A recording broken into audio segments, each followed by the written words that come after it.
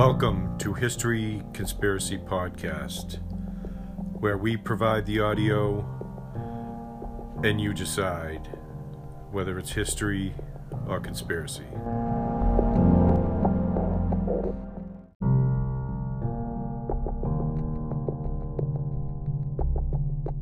If you would like to support this podcast, you can go to paypal.com and donate any amount to History Conspiracy Podcast at gmail.com. Thank you for your support.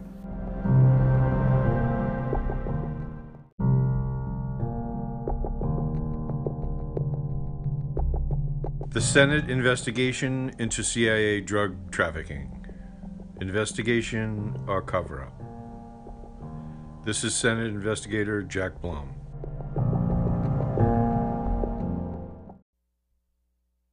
Welcome to Background Briefing. I'm Ian Masters. Today we'll deal with one subject, and that is the recently conducted hearings before the Senate Select Intelligence Committee, chaired by Senator Arlen Specter, co-chaired by Bob Kerrey. The lead-off witness in that hearing, which was prompted by the series of articles in the San Jose Mercury News alleging Contra cocaine connection into South Central Los Angeles involving the Central Intelligence Agency, was Jack Blum, and we're privileged to have Jack Blum with us today. Jack Blum was the special counsel to the Senate Foreign Relations Committee for some time, and he was the chief investigator for the Senate Subcommittee on Narcotics, Terrorism, and International Operations, chaired by Senator John Kerry. These hearings took place in 1988, where you looked at the Contra drug connection. And just to begin with, Jack Blum, I'm astounded. First of all, in the press coverage of the hearings, you were the lead-off witness. You were followed by Mr. Heitz, the CIA's Inspector General, and then Mr. Bromwich of the Justice Department. But there was no mention of your testimony, which I found fascinating, in both the Los Angeles Times and the New York Times. What is it? Did they think that somehow this is an old story?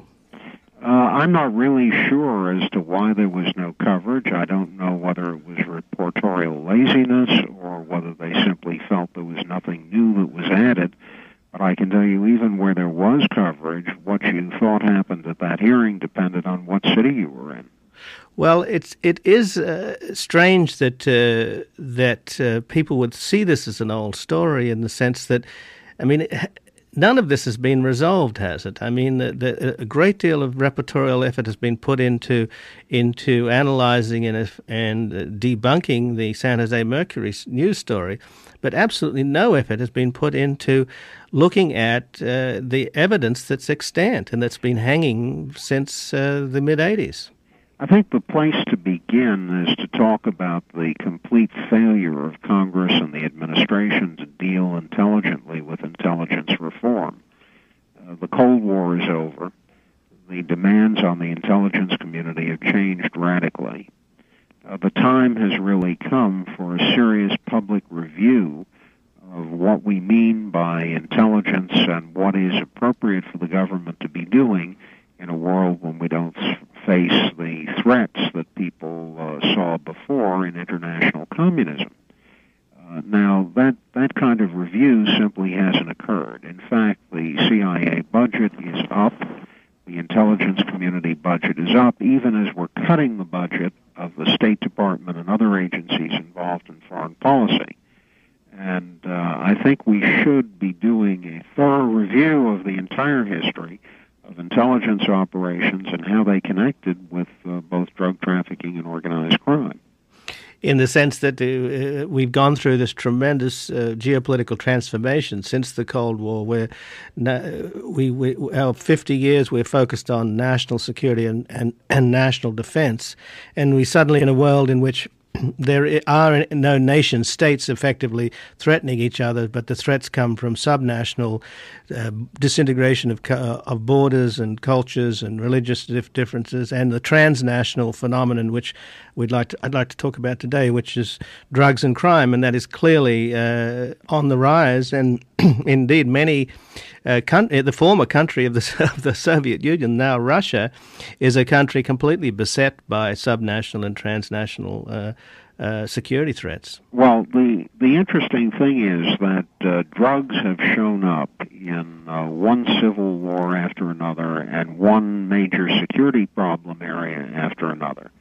So if you look at Bosnia and the problems in Bosnia, many people may not understand that, among other things, the Bosnian War was financed by drug dealing. And people in Europe know that the former Yugoslavia became a center for drug trafficking as this war went on, because people had the opportunity in the war zone to smuggle and deal in narcotics coming out of South Asia.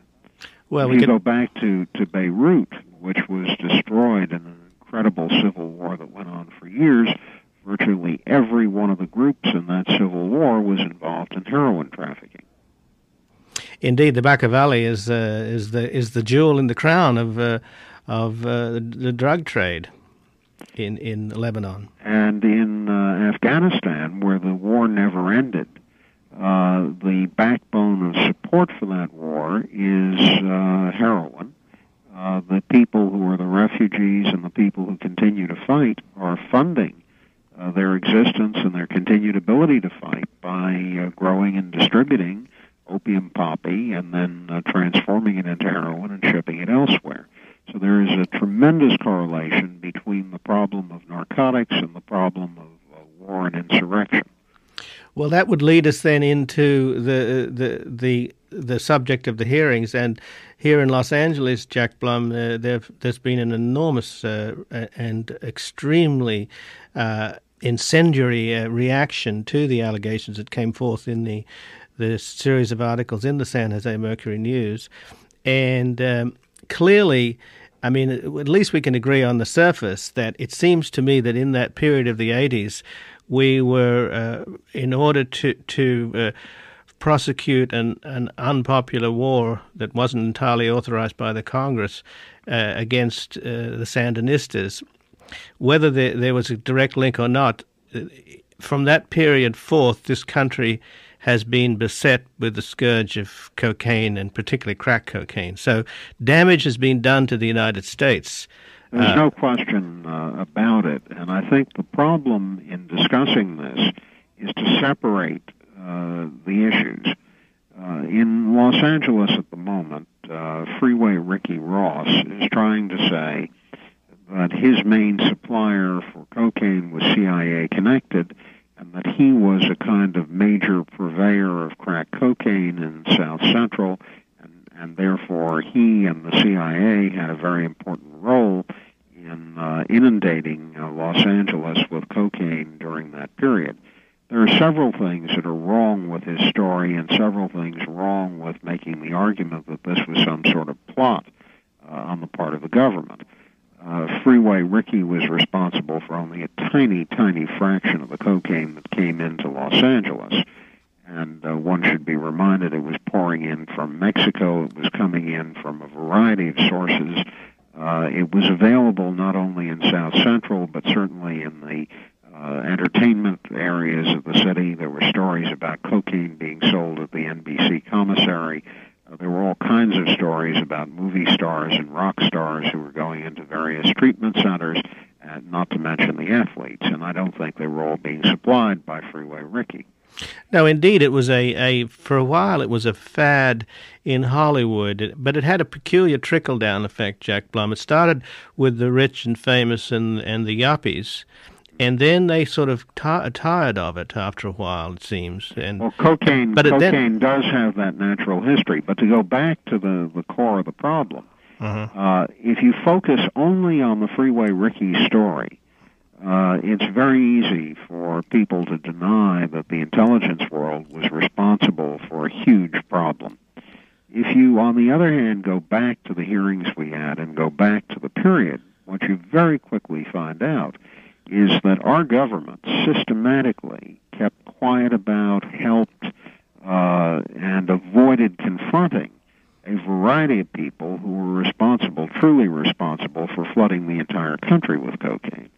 And I begin there with General Noriega, who was, by his admission, by various other public statements on the CIA payroll, clearly involved in cocaine trafficking, and we looked the other way because he was supporting us, and that is all documented in Ollie North's diaries.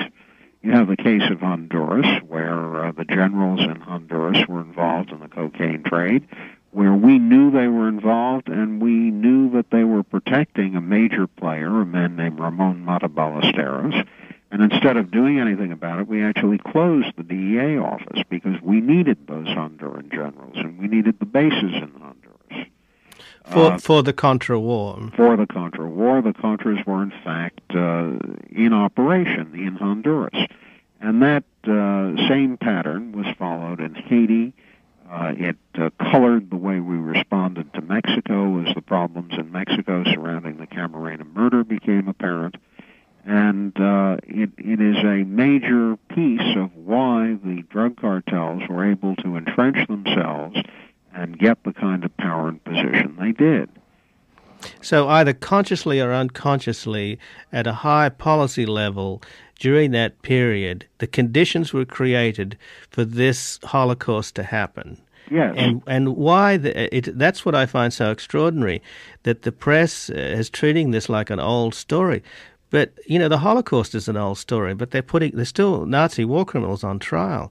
There's one in Rome as we speak. The problem has been finding a tool for getting accountability, for getting a public discussion of what has hitherto been secret policy and secret decisions. I think it is incredibly important in a democracy that when decisions are taken that have this kind of consequence, people fully understand them and debate them.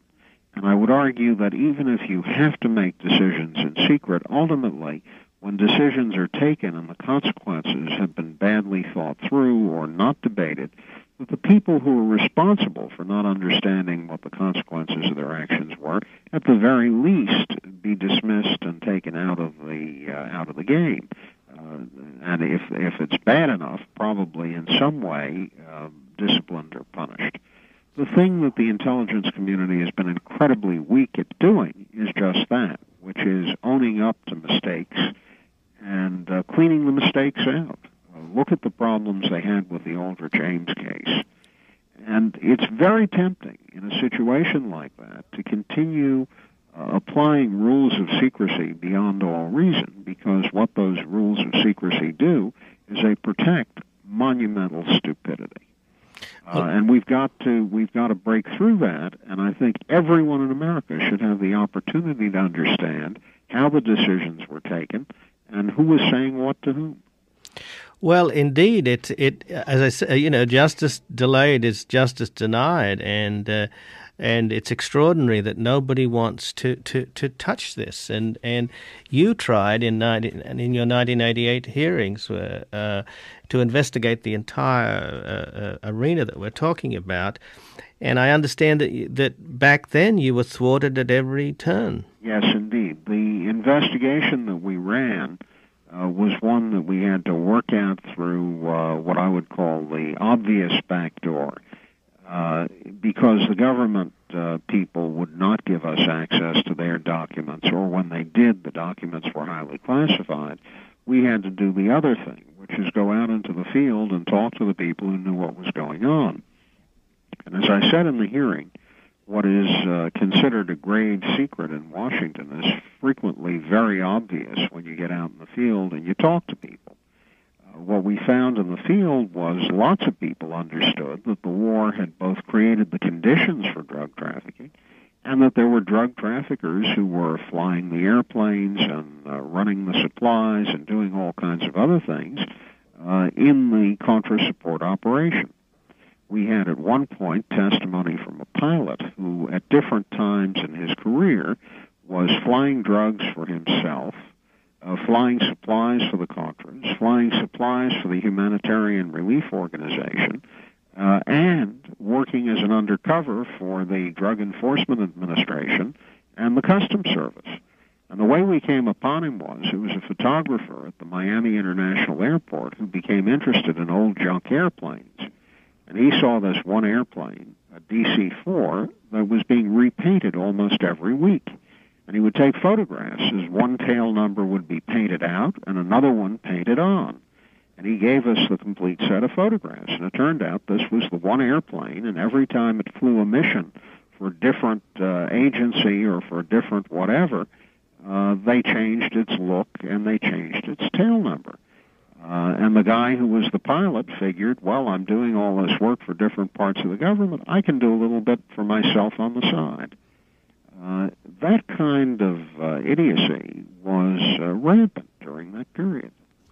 And in a sense, if we go back to that period and put the context of President Reagan being elected, wanting to draw a line in the sand, the sense that the Sandinistas were surrogates of the Cubans, and that there was a sort of ineffective rebirth of the Cold War. It ended up being the last gasp of the Cold War. But at the time, there was a great deal of it's fair to say that the line in the sand was drawn, right, Jack Blum? Yes, there's no doubt that that's what they were doing. But now let's consider what had gone on inside the intelligence community. Serious analysts at the CIA in the late 70s had reported that the Russian economy was in a state of collapse, and they could not ever hope to continue the sustained level of spending needed to keep pace in the Cold War.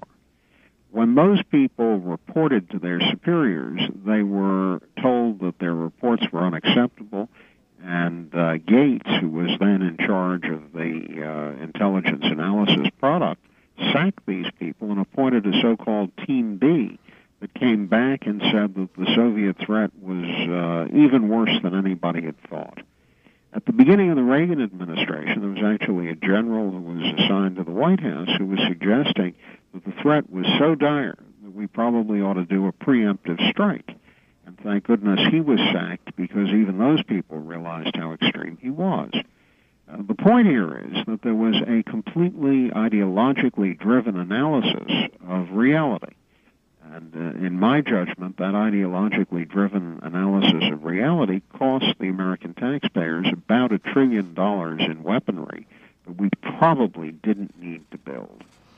And I would also argue, and I think it's correct to say, that it led to a complete wrong analysis of what the threat to the United States was during the period. Mm-hmm. Because any rational man who looked at what was going on in America, looked at the tons of drugs coming into the city, looked at the kinds of gang warfare we had. We actually had a shootout in Miami, which is called in the history of the drug war the Dadeland Massacre, where a group of drug traffickers actually drove a war wagon into the mall at Dadeland in South Miami, and the place was shot up. And this was the kind of stuff that was happening on the streets of America. My argument runs, when you have that kind of warfare on the streets of America, that's a real security threat, especially when the threat is in fact coming from outside the United States. At the same time, I would tell you with certainty that there were no Sandinistas running around Miami shooting people. And indeed, since the early 80s, this problem has exponentially gotten worse, and as the big enemy has gone away, the appearance and the reality of the extent to which we have a national security problem within our own country should become more and more clear, surely. Sure, but let me. Another part to this, which I think is worth considering, is that many of the threats that we now recognize and we're now turning around to deal with are threats that come out of the earlier blindness.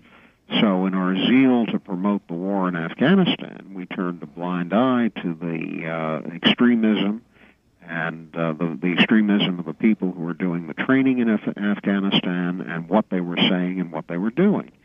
As a consequence, there are alumni of those training camps who are now busily planting bombs all over the world and who have become an enormous problem for every organized society.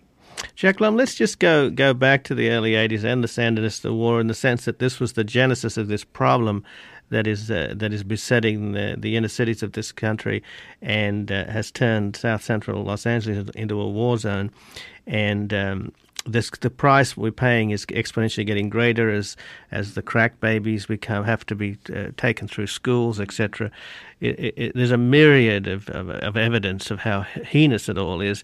But going back to the 80s, initially the Congress only appropriated, I think, about $19 million for the war against, or to support the Contras in a surrogate war against the Sandinistas. And then in the mid-80s, the funding was cut off, and that's pretty much when Oliver North comes into the picture, right?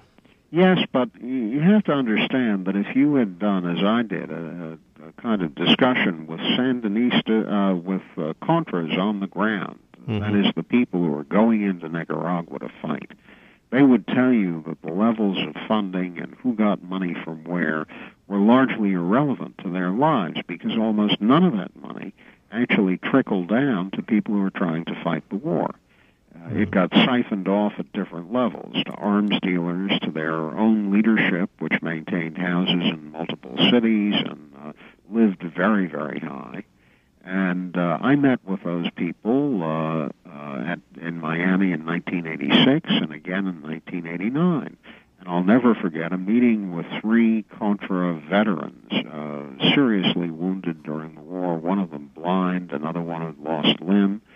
And they're explaining to me that if we ever have to fight a revolution, we don't want to be part of anything run by your government, because we never saw any of the money, we never saw any of the support.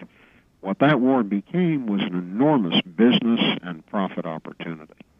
So the idea that the money was generated by drug trafficking to support a war effort was wrong. What happened was the war and what happened in and around it gave everybody the excuse for having a field day and gave them an enormous profit opportunity, and they took full advantage of it.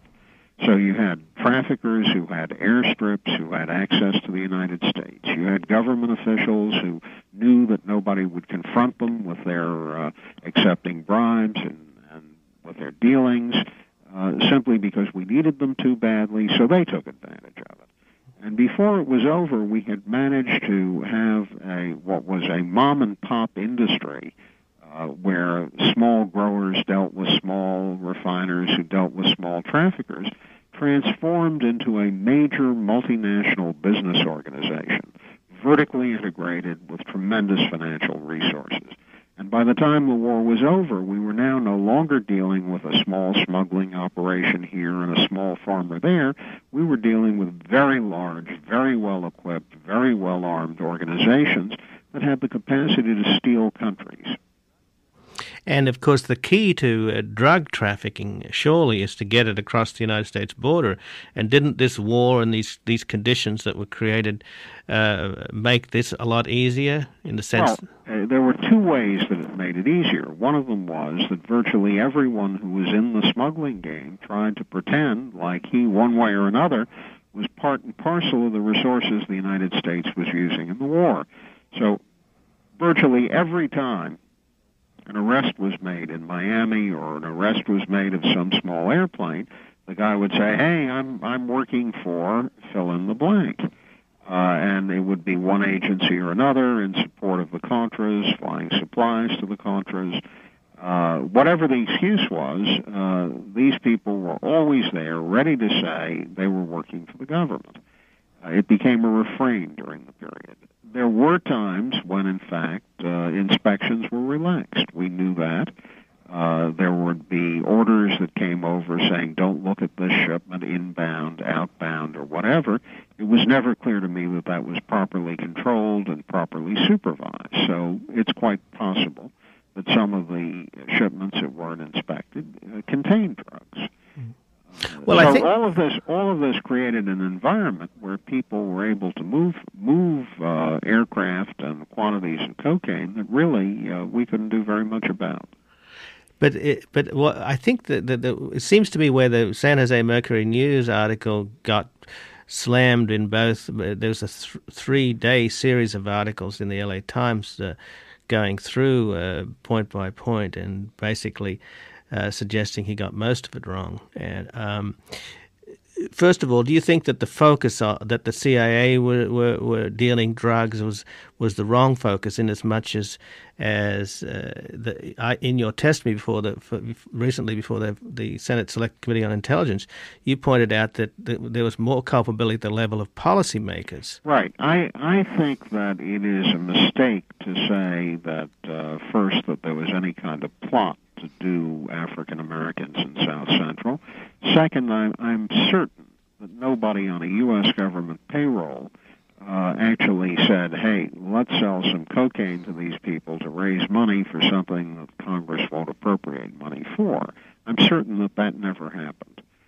I'm equally certain that people who they used as contractors had side businesses, and among the side businesses was dealing cocaine.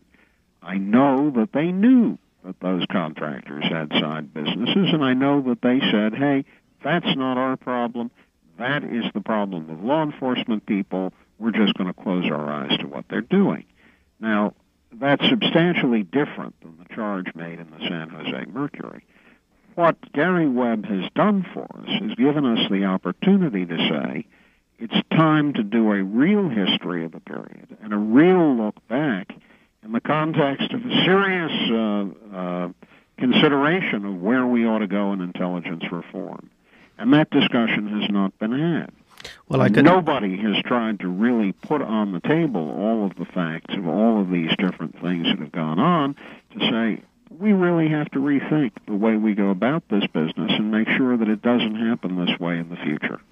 Well, Jack Blum, I think one could also add to that call and suggest that since the major newspaper, particularly our local paper here, the Los Angeles Times, have gone to such lengths to try and disprove a connection between the CIA and crack cocaine in South Central, it's as though, well, we've disproved that and now let's walk away and forget it. What about the Holocaust itself? Surely this is an opportunity for the whole country to focus on the incredible damage done to the fabric of this society and to the lives of these people in the... Now you've touched on another area that is off the table for debate in the United States, but really ought to be a very central concern for every citizen of the country.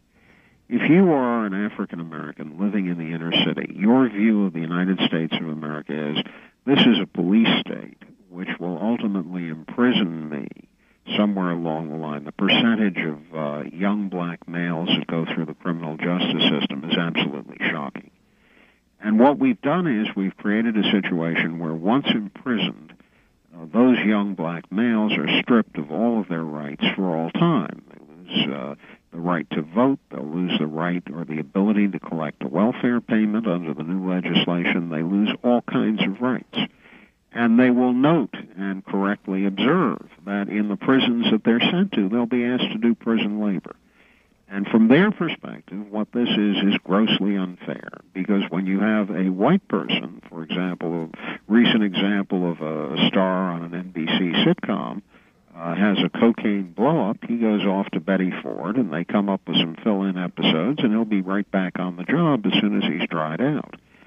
Change the color of the skin and the context, and the guy is going to be in the tank, and he's going to be deprived of his rights. So we have a very serious perception problem, which is backed by reality, which is the focus of drug law enforcement has been the African American and the minority community, and it has been extraordinarily punitive, and that has been matched by the use of the code words in American politics of drugs, inner city, and crime as a substitute for talking raw race. Now, we've got to acknowledge that, and we've got to look at it. We've got to understand how it looks to people who are in the inner city, and we've got to understand the damage it's doing to the perception of equality of justice in the United States.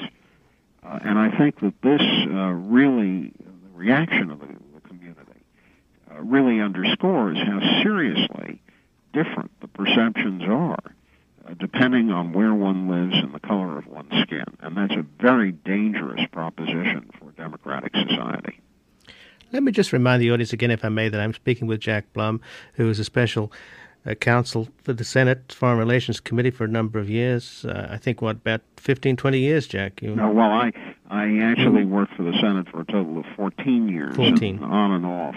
And so it wasn't continuous service. Sure. And you were the chief investigator for the Senate Subcommittee on Narcotics, Terrorism, and International Operations in 1988 that was chaired by Senator John Kerry, that looked into the activities of the Contras and the cocaine shipping that went on there. And we're talking about this in the context of hearings that you had about a week and a half ago before Senator Specter and Bob Kerry, the co-chairs of the Senate Select Intelligence Committee.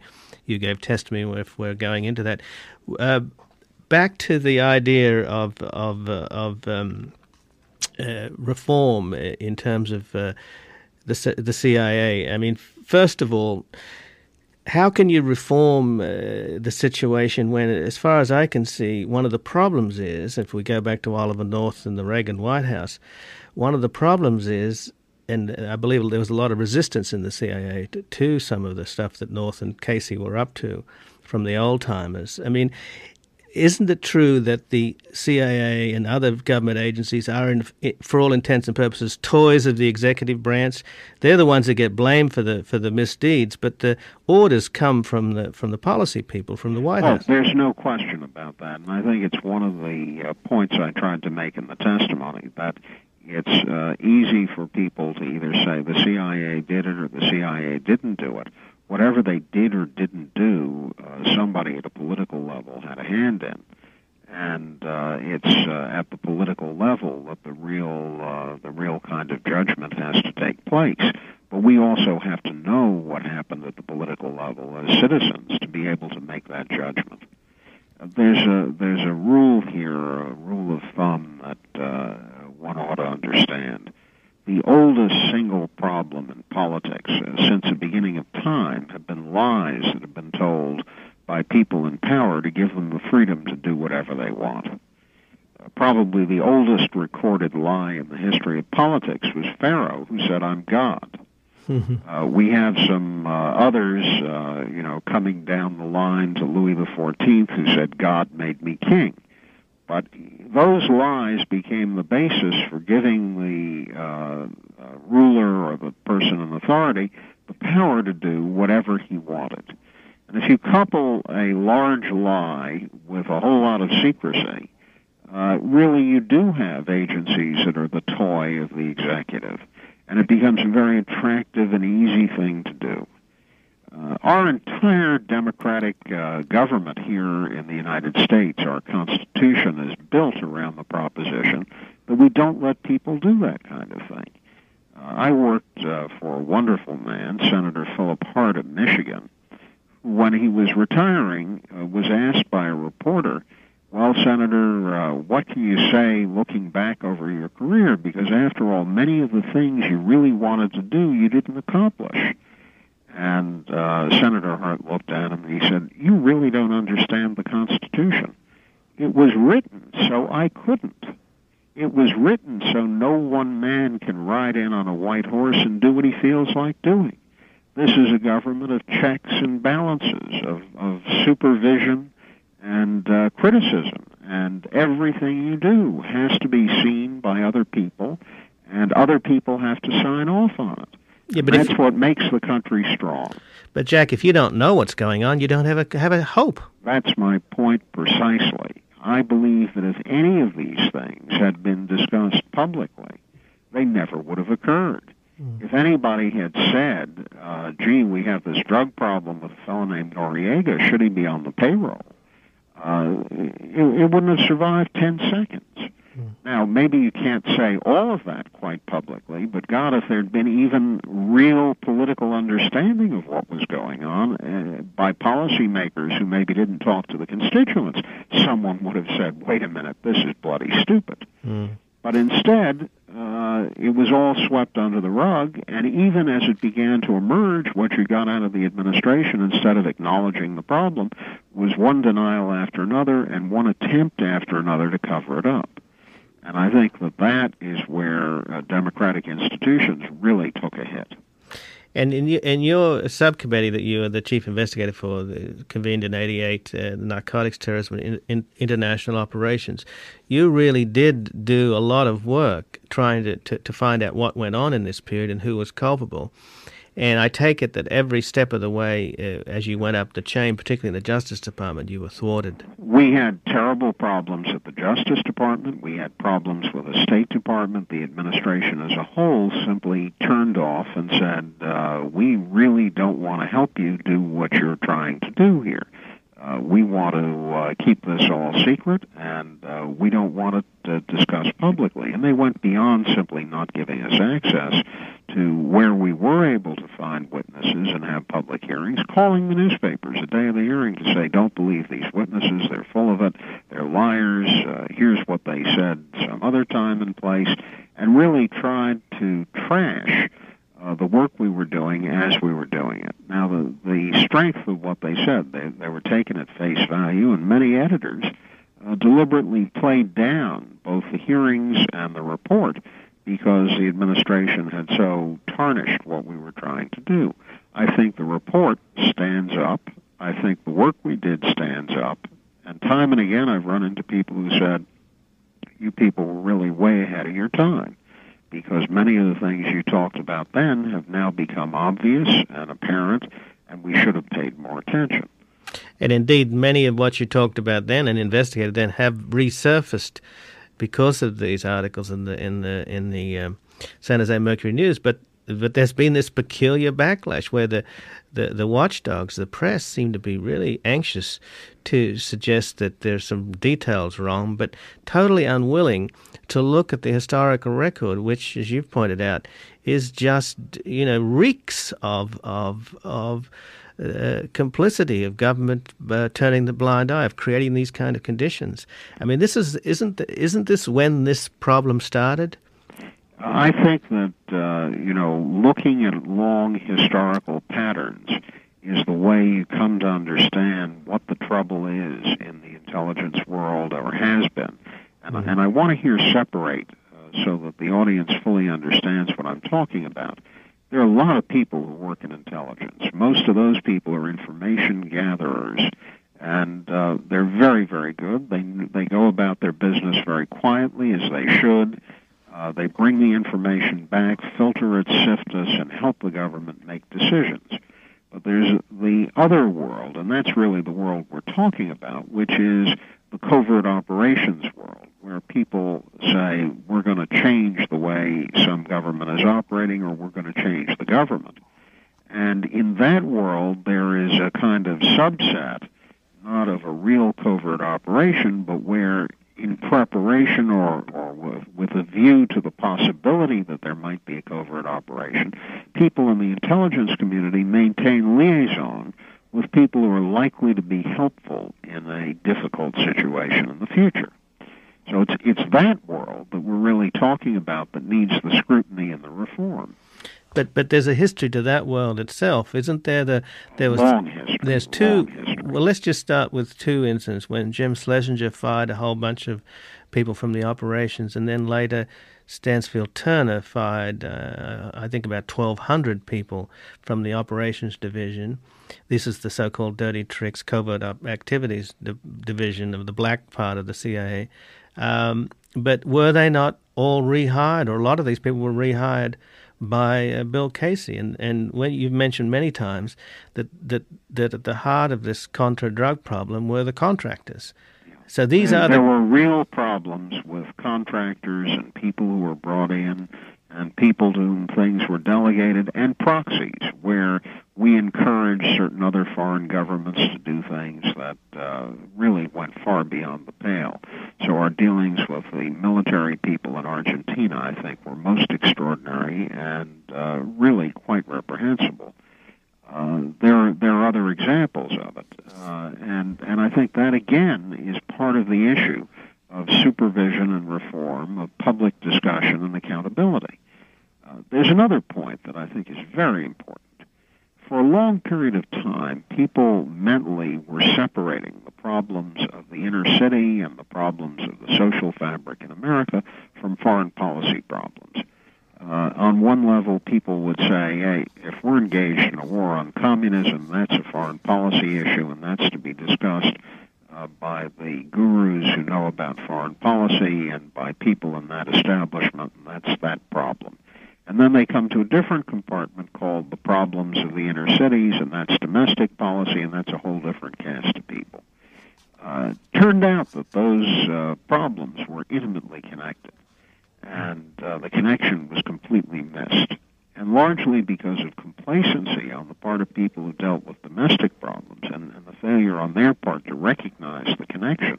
The foreign policy people were able to sell ideas and policies and allow their work to carry on well beyond a time when there should have been political protest.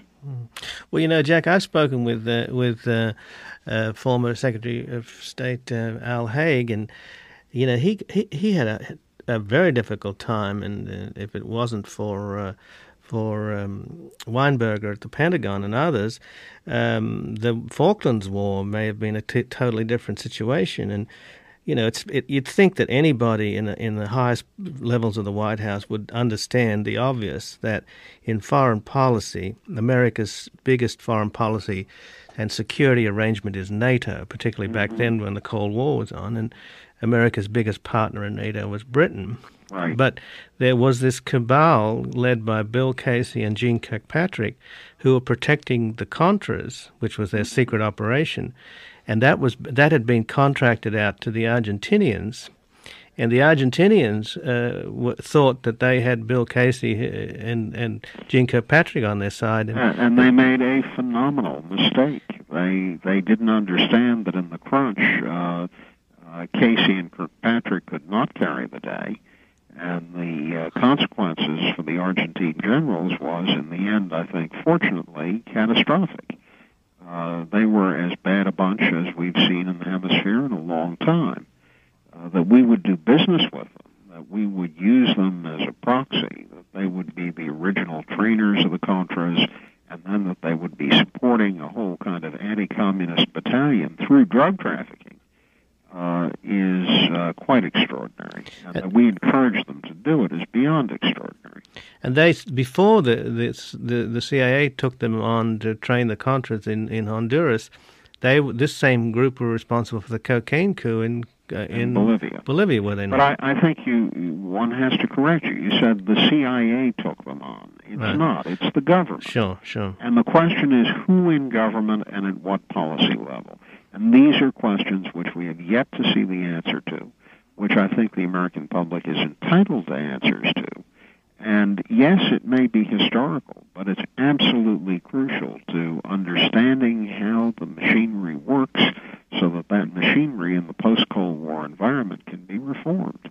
But we don't need the secrecy and the kind of institutional arrangements we had during the Cold War in the current environment. We need a completely different approach to thinking about these issues. But how do we? I mean, we obviously at the heart of this whole story are these characters that they have loosely called the cowboys, the contractors, and it's and I'm just trying to get a handle on this, Jack Blum. If I mean, it's as though the CIA is saying we're just the piano player in the whorehouse. You know, they have insulation. Who actually hires these people? Well, I think that, the logic of how it happens, I think, is obvious and straightforward. People are sent to wherever they're sent, and they're told, you have a job to do. You have to find people who'll do it. And if you're trying to find people to do that kind of job, you're going to look around for someone who's willing to do something that's illegal, because after all, flying weapons to a covert war is not legal. Someone who's willing to take tremendous risks for money. Someone who is able to get around the rules and regulations of where they're playing. Now, the man you've just sent out to do this is maybe risking his life for his country and doing something he thinks is his patriotic assignment. But the guy he's going to reach out for the help is likely going to be someone connected with the criminal world or the underworld. Now, you cannot expect that when you're dealing with those people, you'll get them to only do what you want them to do. Any police officer who's ever run an informant can tell you how difficult it is to keep the informant from committing crimes while he's working for the police. And that's a terrible problem that covert operations confront. It requires very good management. It requires very close supervision, if it should be done at all, ever. In this case, there was no management, no supervision, and it got totally and completely out of control.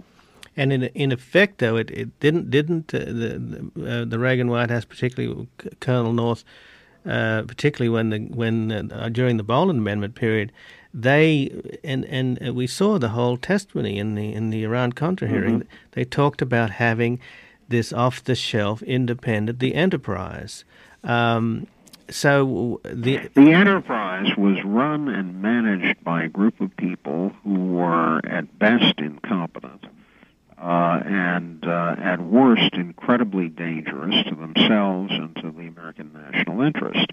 And the idea that you could take what is already a dubious proposition, which is having our government people running it, and then turn it over to a combination of amateurs and has-beens and private contractors, and expect that the whole thing not turn totally catastrophic is a folly.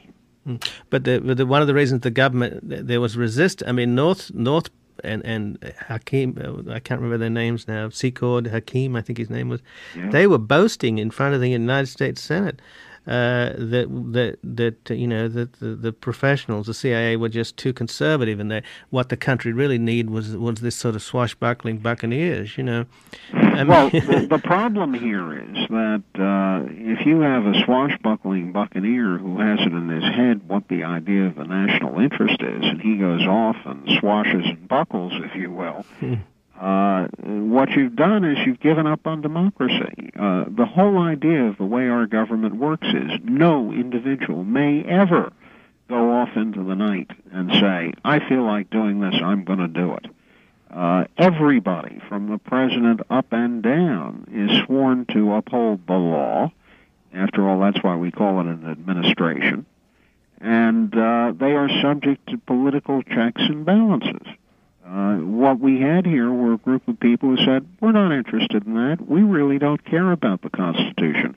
We figured out what the national interest is, and by God, if there's nobody else with the courage to go out and do it our way, we're going to do it, and the devil take them. That's just not the Constitution of the United States, and thank you. I think that they have to be brought up short. We do have a very, very good form of government. And many of us have on occasion sworn to give our lives to defend it. And I think that it merits that kind of defense. And I think the people who went off as cowboys did us an enormous disservice. Well, but the cowboys, to some extent, at least one group of them were organized by Oliver North. And in your testimony, you made the extraordinary point that still to this day and the Senate Select Intelligence Committee still has these original diaries, apparently.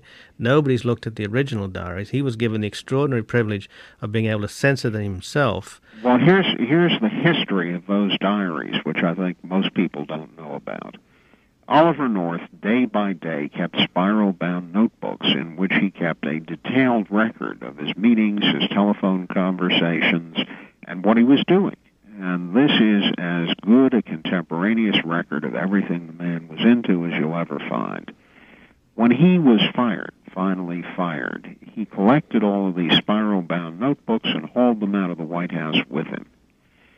Now, those notebooks were, when the investigators became aware of their existence, were immediately classified at the highest levels of U.S. security classification, the so-called code word compartmented, secret compartmented information. And yet North and his lawyers were permitted to keep the notebooks. Moreover, the lawyers cut an arrangement with the Iran-Contra Committee that the only parts of the notebooks they would turn over to the Iran-Contra Committee were those which were, quote, relevant. And the people who determined the relevance were North's lawyers. The counsel for the Iran-Contra Committee and some staff looked at the originals for a brief period and signed off on the fact that they would only receive the parts that had been disclosed by the lawyers. The problem was you couldn't possibly know what you were looking at until you'd studied it in detail. It took me 2 days to get used to his handwriting, to the point where I could read them coherently. So the Senate counsel and the House counsel of the Iran-Contra Committee never really understood what it was they were giving up when they said, we'll take an edited version. Now, when we got into the investigation, we subpoenaed North for the originals. His lawyers fought the Foreign Relations Committee tooth and nail. There were members of the Foreign Relations Committee who said, well, we shouldn't push it. The government could never answer for the benefit of the committee why they permitted this top-secret information done on government time with government money, government notebooks, to wind up in private hands outside of the reach of the Senate committee.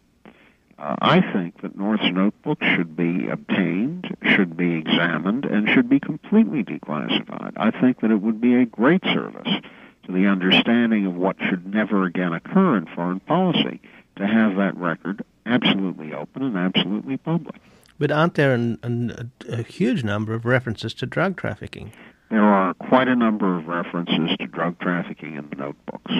And there are times when the references are most extraordinary. For example, the conversations with Noriega, the allusions to drug problems on the Southern Front. And there are times when there are references or there were memoranda or prof notes relating to drug problems that were cooked essentially to destroy people who were in the way, people who North or others wanted out of the picture because they were a threat. Either they were supplying weapons at a competitive price or they were doing something that North didn't like. So the drug problem became a two-edged sword. Sometimes he took advantage of it, sometimes he tarred people with it improperly.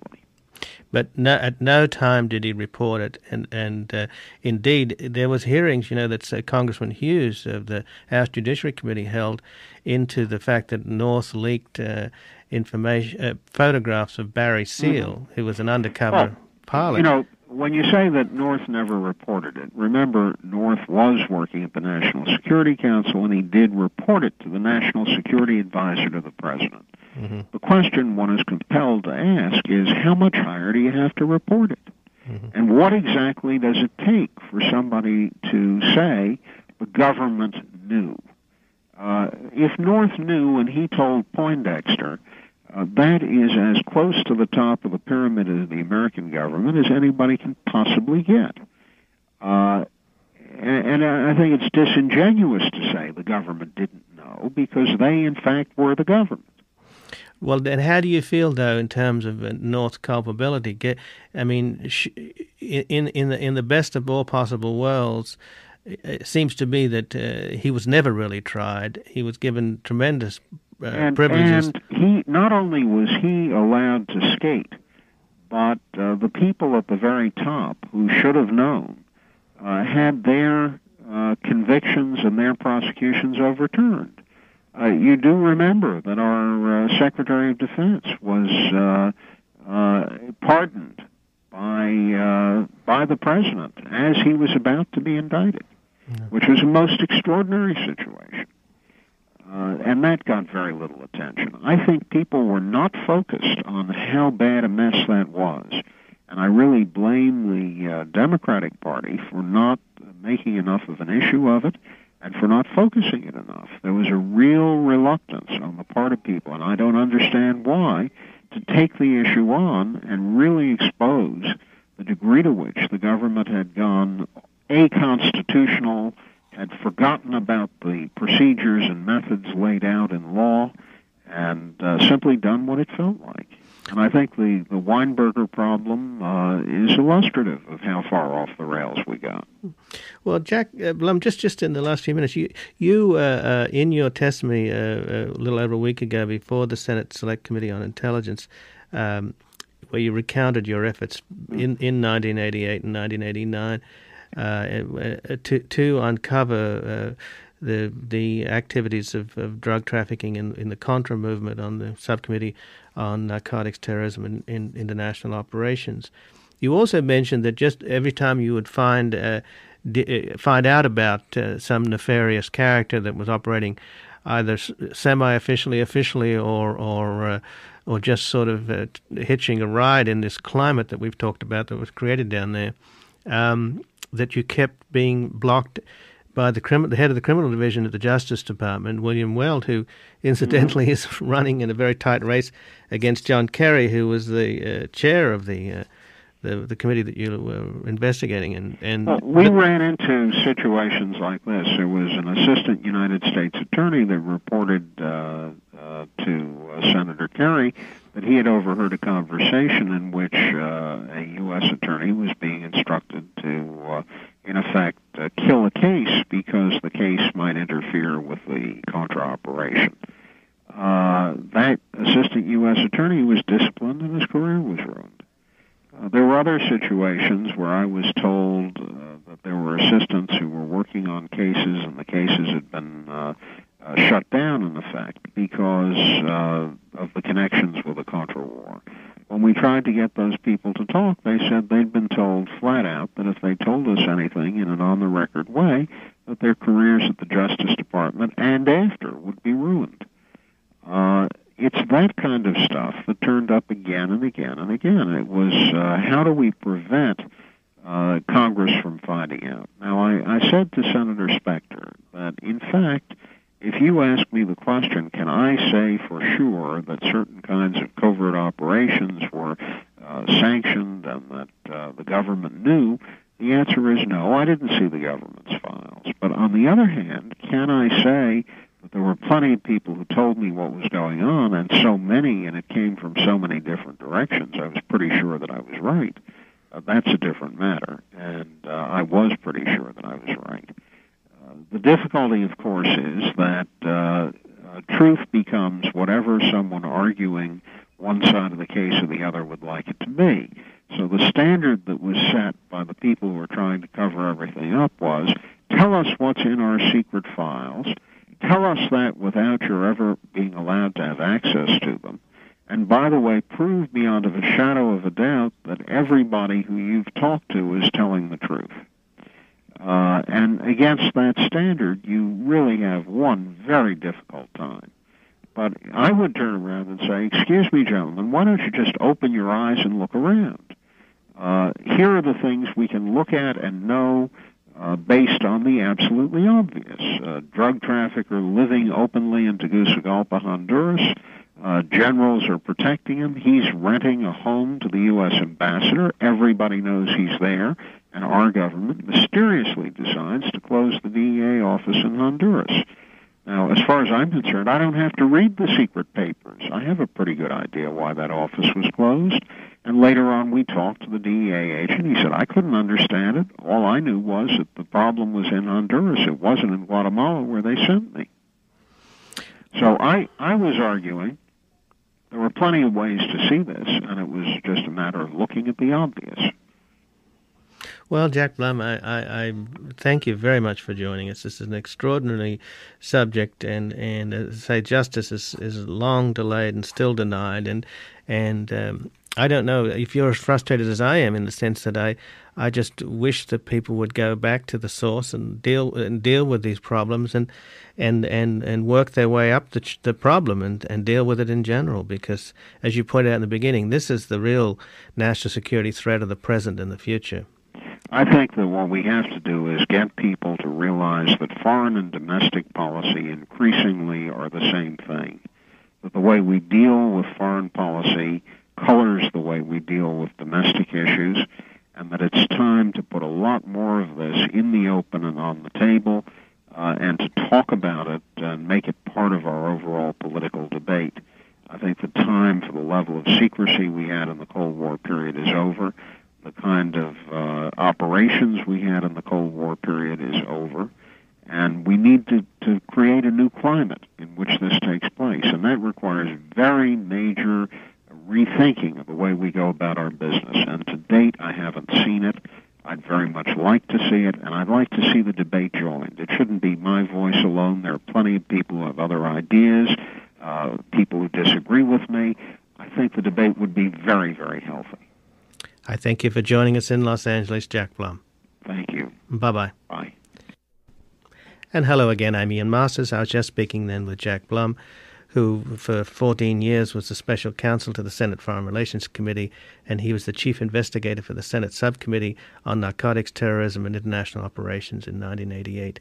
And we were talking about his recent testimony before the Senate Select Committee on Intelligence about a week and a half ago, where he testified and laid out a broader canvas. These hearings, of course, were held in response to the articles by Gary Webb in the San Jose Mercury News, which have been largely panned in by the mainstream press. But as I say, Jack Blum's experience and scope and understanding of the genesis of the problem and the broader canvas remains undiscussed, and the broader issues that he talked about have yet to be debated. I thank Madeline Schwab for the board operating. This program is heard live every Sunday at 11 and rebroadcast on Monday at 2 p.m. I'll be back again next Sunday at 11. Have a very pleasant week. Bye.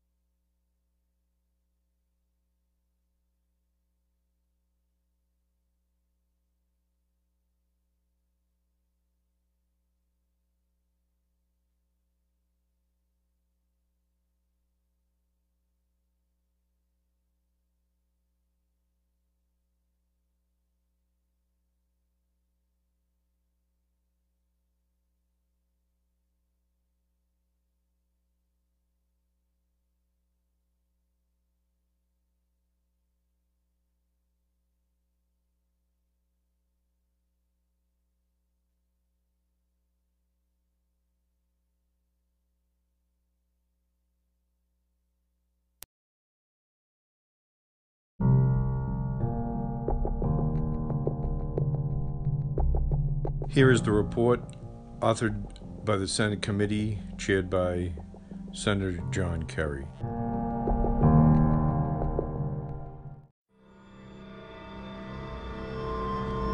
Narcotics traffickers and the Contras. Introduction. The initial committee investigation into the international drug trade, which began in April 1986, focused on allegations that Senator John F. Kerry had received of illegal gun running and narcotics trafficking associated with the Contra War against Nicaragua. As the committee proceeded with its investigation, significant information began surfacing concerning the operations of international narcotics traffickers, particularly relating to the Colombian-based cocaine cartels. As a result, the decision was made to incorporate the Contra-related allegations into a broader investigation concerning the relationship between foreign policy, narcotics trafficking, and law enforcement. While the Contra drug question was not the primary focus of the investigation, the subcommittee uncovered considerable evidence relating to the Contra network, which substantiated many of the initial allegations laid out before the committee in the spring of 1986. On the basis of this evidence, it is clear that individuals who provided support for the Contras were involved in drug trafficking, the supply network of the Contras was used by drug trafficking organizations, and elements of the Contras themselves knowingly received financial and material assistance from drug traffickers. In each case, one or another agency of the U.S. government had information regarding the involvement either while it was occurring or immediately thereafter. The subcommittee found that the Contra drug links included involvement in narcotics trafficking by individuals associated with the Contra movement, participation of narcotics traffickers in Contra supply operations through business relationships with Contra organizations, provision of assistance to the Contras by narcotics traffickers, including cash, weapons, planes, pilots, air supply services, and other materials, on a voluntary basis by the traffickers. Payments to drug traffickers by the U.S. State Department of funds authorized by the Congress for humanitarian assistance to the Contras, in some cases after the traffickers had been indicted by federal law enforcement agencies on drug charges, in others while traffickers were under active investigation by these same agencies. These activities were carried out in connection with Contra activities in both Costa Rica and Honduras. The subcommittee found that the links that were forged between the Contras and the drug traffickers were primarily pragmatic rather than ideological. The drug traffickers, who had significant financial and material resources, needed the cover of legitimate activity for their criminal enterprises. A trafficker like George Morales hoped to have his drug indictment dropped in return for his financial and material support of the Contras. Others, in the words of Marcos Aguado, Eden Pastora's Air Force chief, quote, took advantage of the anti-communist sentiment which existed in Central America, and they undoubtedly used it for drug trafficking, end quote.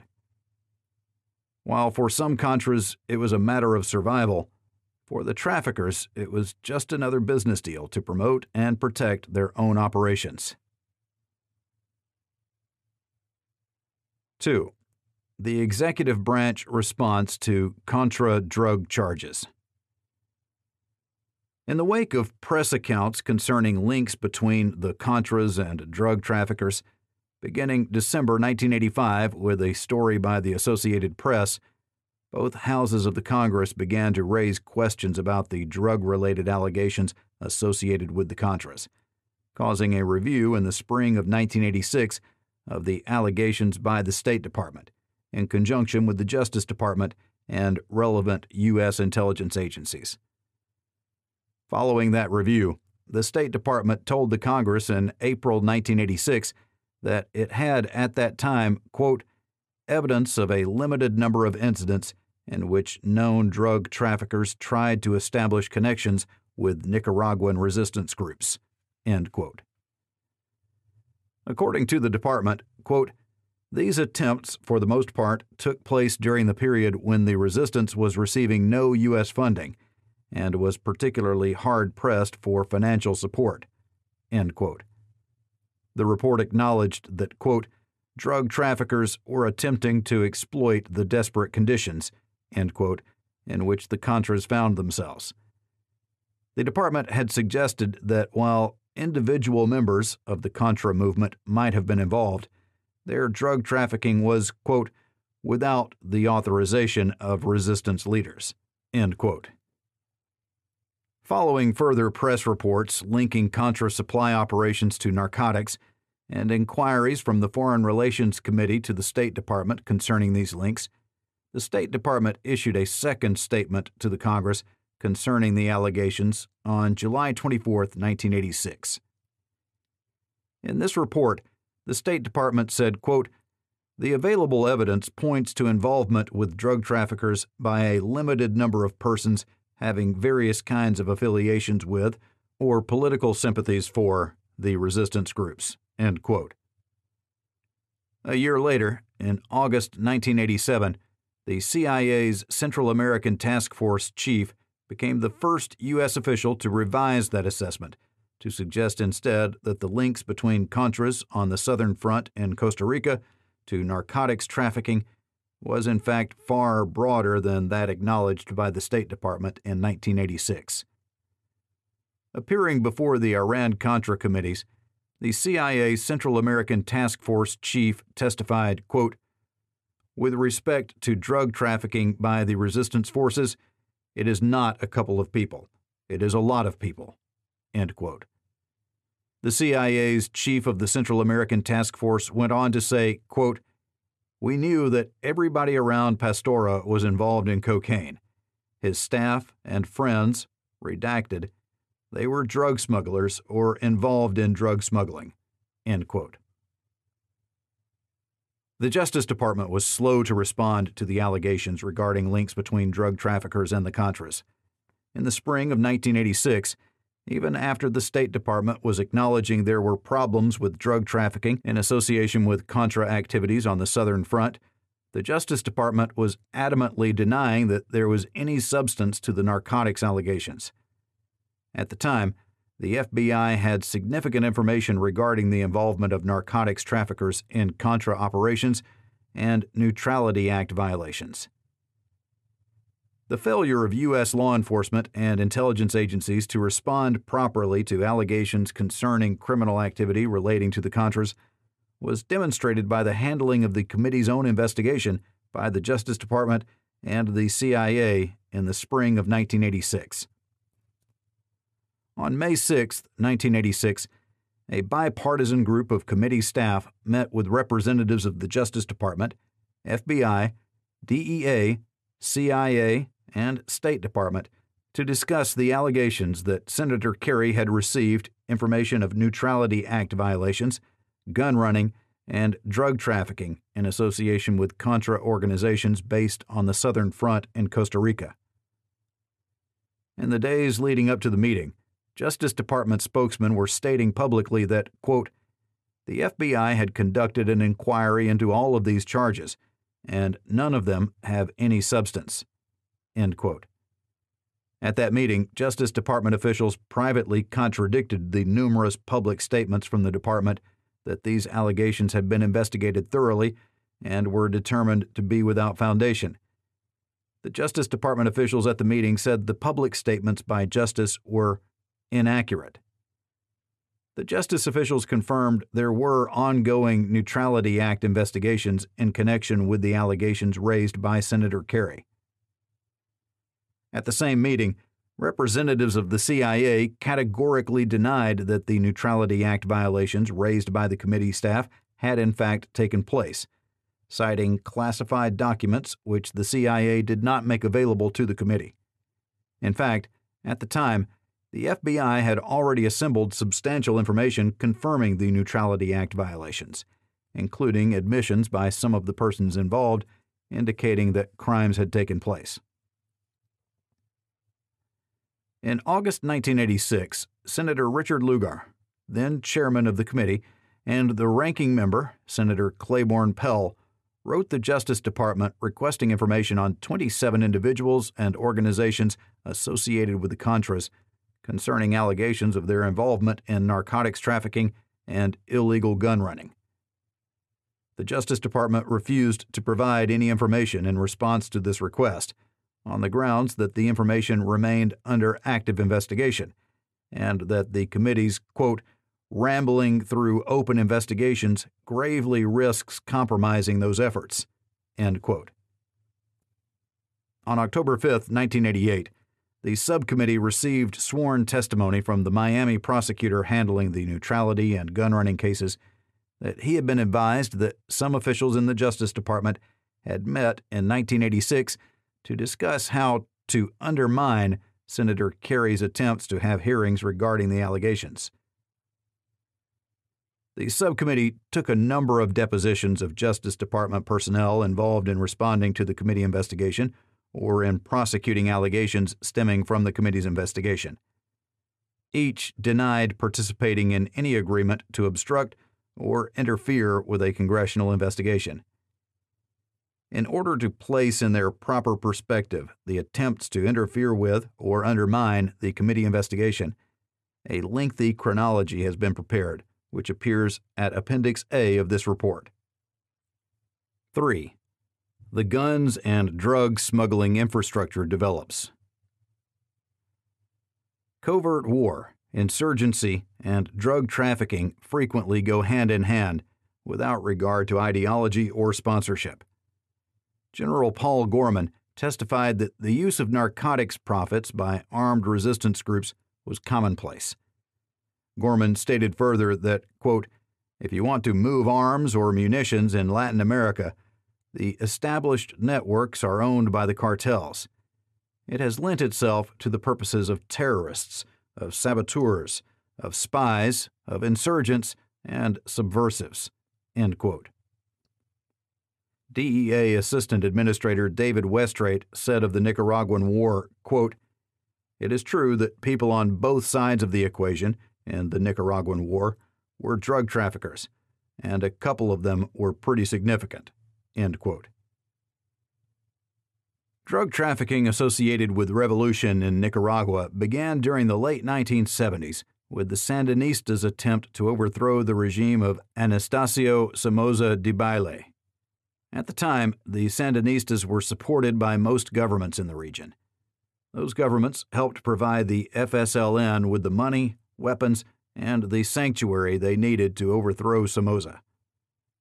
Costa Rica, which has dozens of unsupervised airstrips near the Nicaraguan border, became an important supply and staging area for the Sandinistas. These airstrips were used by Noriega and others for shipments of weapons to the Sandinistas. Former senior Costa Rican law enforcement officials told the subcommittee they were instructed to keep their narcotics investigators away from the Nicaraguan border during the Sandinista Revolution.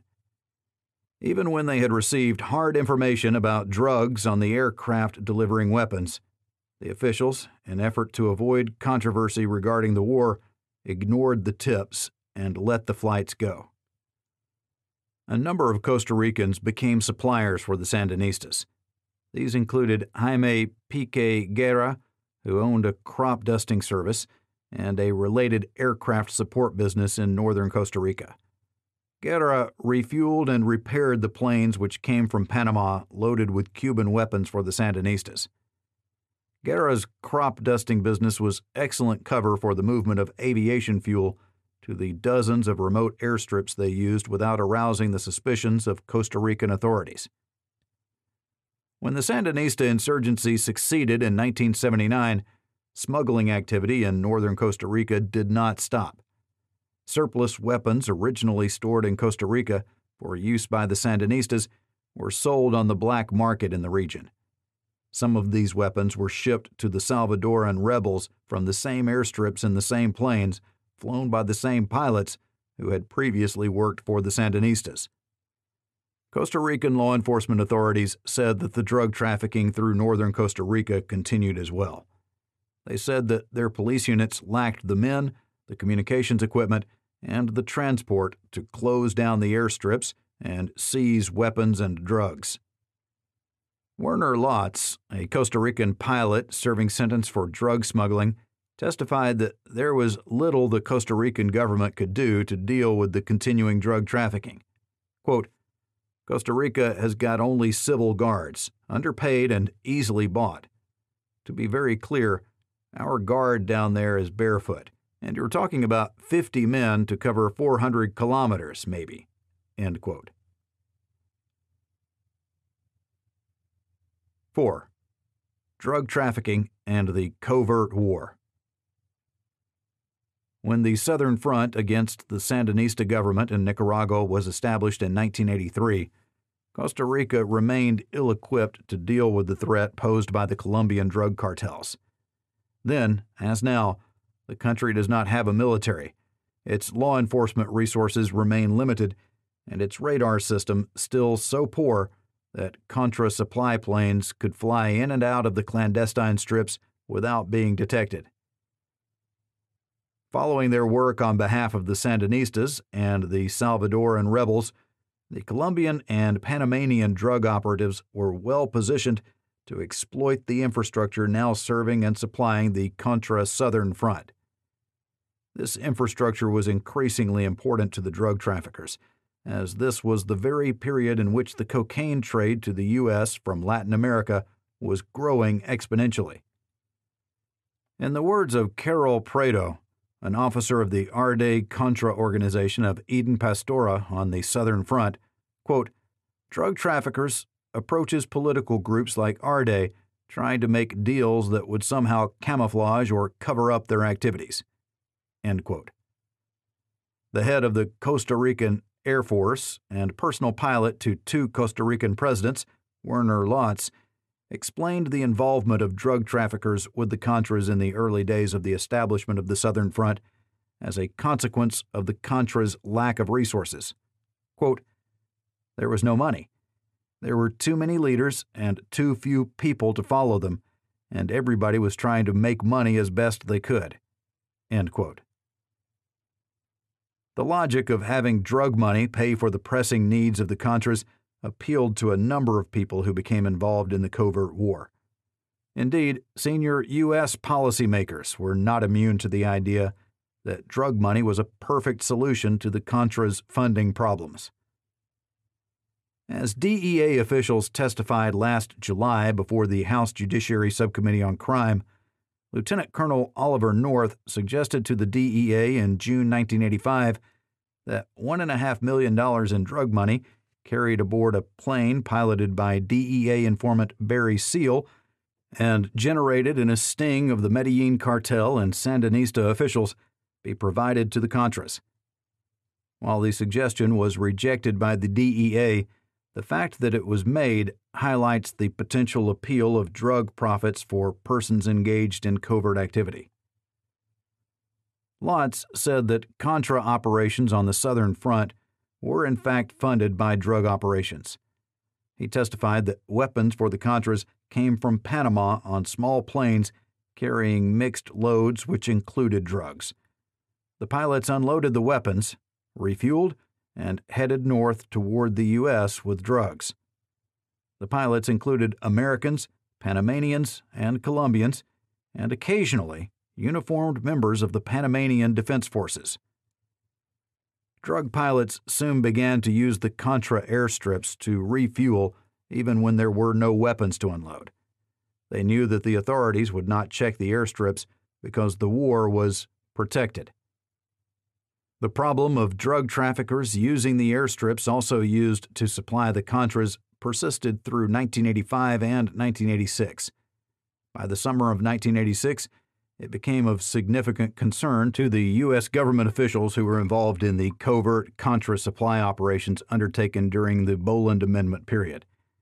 As then CIA Station Chief Thomas Castillo testified to the Iran-Contra committees, U.S. Ambassador to Costa Rica Louis Tams wanted to place guards on the secret Contra supply airstrip at Santa Elena in Costa Rica to avoid, quote, having drug traffickers use that site, and this was a continuing concern during the period of June, July, and August, end quote. The concern highlights the degree to which the infrastructure used by the Contras and that used by drug traffickers was potentially interchangeable, even in a situation in which the U.S. government had itself established and maintained the airstrip involved. 5. The pilots.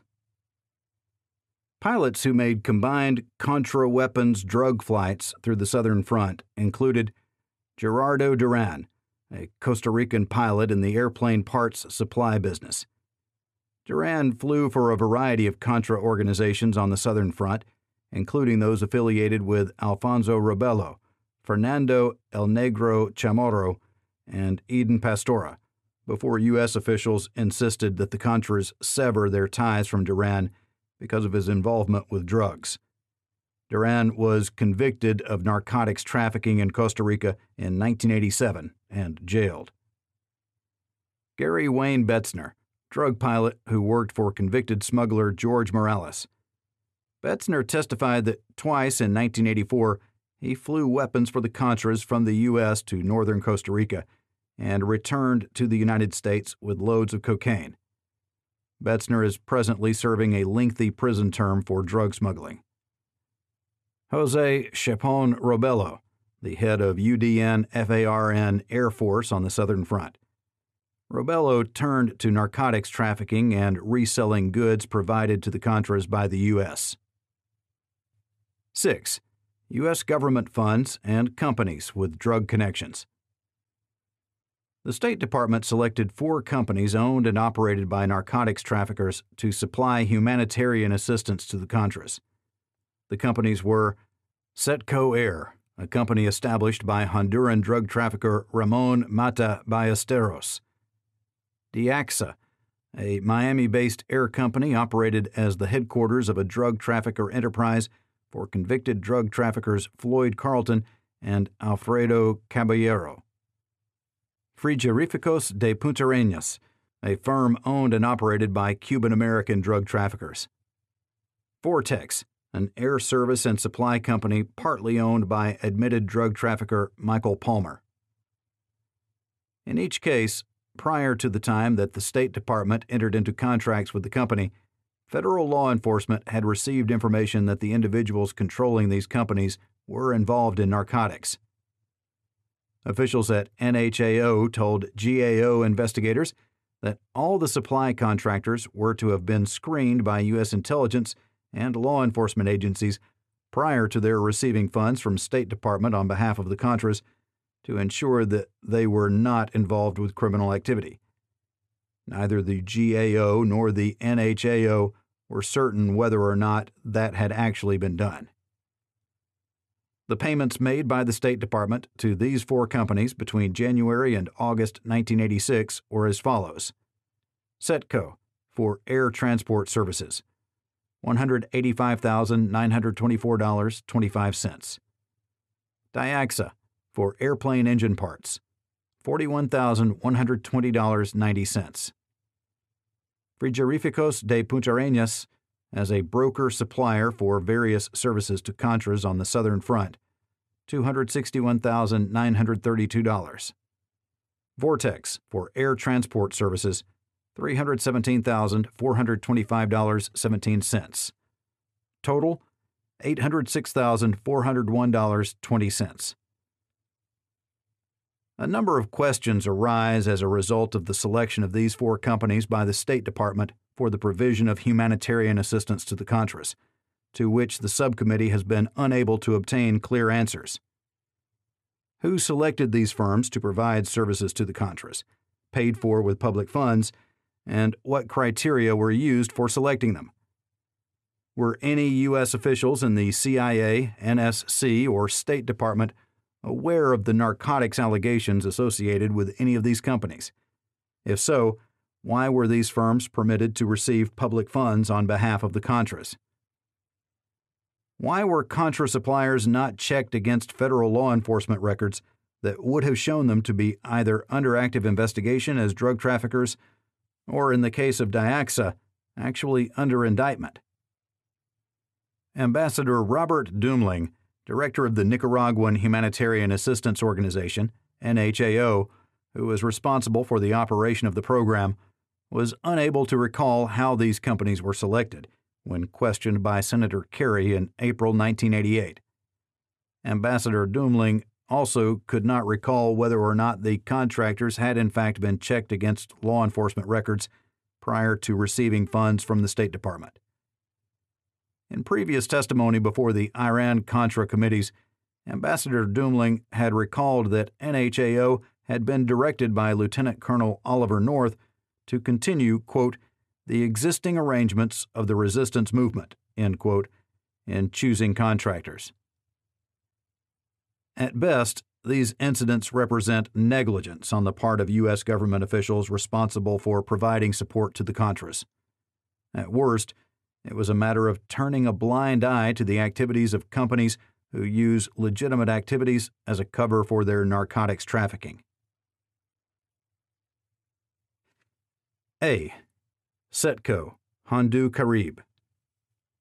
Before being chosen by the State Department to transport goods on behalf of the Contras from late 1985 through mid-1986, Setco had a long-standing relationship with the largest of the Contra groups, the Honduras-based FDN. Beginning in 1984, Setco was the principal company used by the Contras in Honduras to transport supplies and personnel for the FDN, carrying at least 1 million rounds of ammunition, food, uniforms, and other military supplies for the Contras from 1983 through 1985. According to testimony before the Iran-Contra committees by FDN leader Adolfo Calero, Setco received funds for Contra supply operations from the Contra accounts established by Oliver North. U.S. law enforcement records state that Setco was established by Honduran cocaine trafficker Juan Mata Ballesteros, whose 1988 extradition from Honduras to the United States in connection with drug trafficking charges caused riots outside the U.S. Embassy in Tegucigalpa. For example, a 1983 Customs investigative report states that, quote, SETCO stands for Services Ejectivos Turistas Commander and is headed by Juan Ramon Mata Ballesteros, a Class 1 DEA violator." End quote. The same report states that according to the Drug Enforcement Agency, quote, "SETCO Aviation is a corporation formed by American businessmen who are dealing with Mata and are smuggling narcotics into the United States." End quote. One of the pilots selected to fly Contra supply missions for the FDN for SETCO was Frank Moss, who has been under investigation as an alleged drug trafficker since 1979. Moss has been investigated, although never indicted, for narcotics offenses by 10 different law enforcement agencies. In addition to flying Contra supply missions through SETCO, Moss formed his own company in 1985, Hondu Carib, which also flew supplies to the Contras, including weapons and ammunition purchased from RM Equipment, an arms company controlled by Ronald Martin and James McCoy. The FDN's arrangement with Moss and Hondu Carib was pursuant to a commercial agreement between the FDN's chief supply officer, Mario Calero, and Moss, under which Calero was to receive an ownership interest in Moss's company. The subcommittee received documentation that one Moss plane, a DC-4 N90201, was used to move Contra goods from the United States to Honduras. On the basis of information alleging that the plane was being used for drug smuggling, the Customs Service obtained a court order to place a concealed transponder on the plane. A second DC-4, controlled by Moss, was chased off the west coast of Florida by the Customs Service while it was dumping what appeared to be a load of drugs, according to law enforcement personnel. When the plane landed at Port Charlotte, no drugs were found on board, but the plane's registration was not in order, and its last known owners were drug traffickers. Law enforcement personnel also found an address book aboard the plane, containing, among other references, the telephone numbers of some Contra officials and the Virginia telephone number of Robert Owen, Oliver North's courier. A law enforcement inspection of the plane revealed the presence of significant marijuana residue.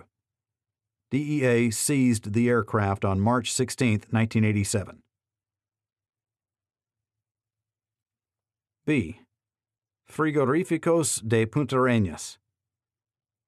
Frigoríficos de Puntarenas is a Costa Rican seafood company which was created as a cover for the laundering of drug money, according to grand jury testimony by one of its partners and testimony by Ramon Milian Rodriguez, the convicted money launderer who established the company.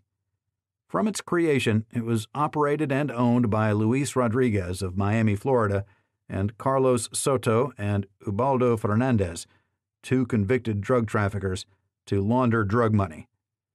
Luis Rodriguez, who, according to Massachusetts law enforcement officials, directed the largest marijuana smuggling ring in the history of the state, was indicted on drug trafficking charges by the federal government on September 30, 1987, and on tax evasion in connection with the laundering of money through Ocean Hunter on April 5, 1988.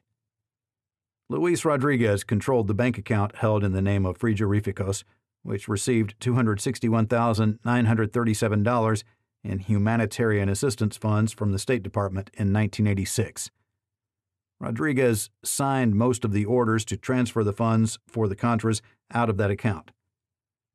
Rodriguez was also president of Ocean Hunter, an American seafood company created for him by Ramon Milian Rodriguez.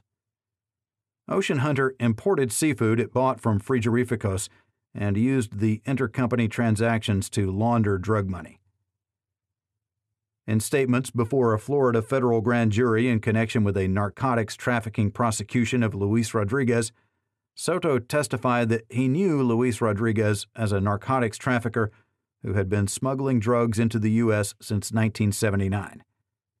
Soto also testified that they were partners in the shipment of 35,000 pounds of marijuana to Massachusetts in 1982. Milian Rodriguez told federal authorities about Luis Rodriguez's narcotics trafficking prior to Milian Rodriguez's arrest in May 1983.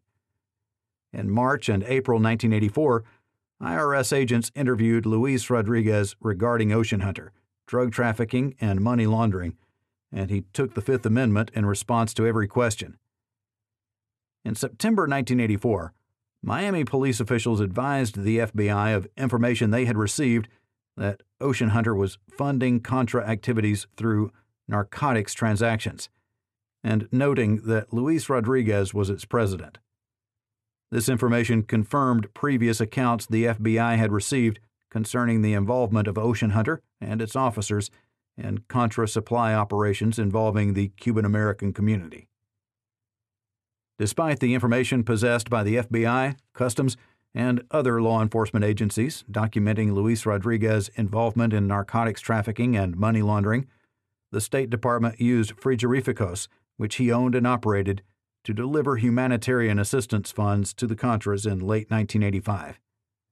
Official funds for the Contras from the United States began to be deposited into the Frigorificos account in early 1986 and continued until mid-1986. In May 1986, Senator Kerry advised the Justice Department, Drug Enforcement Agency, State Department, NHAO, and CIA of allegations he had received involving Luis Rodriguez and his companies in drug trafficking and money laundering. In August 1986, the Foreign Relations Committee asked Justice whether the allegations about Luis Rodriguez were true and requested documents to determine whether the State Department might have in fact provided funds to a company controlled by drug traffickers. Justice refused to answer the inquiry.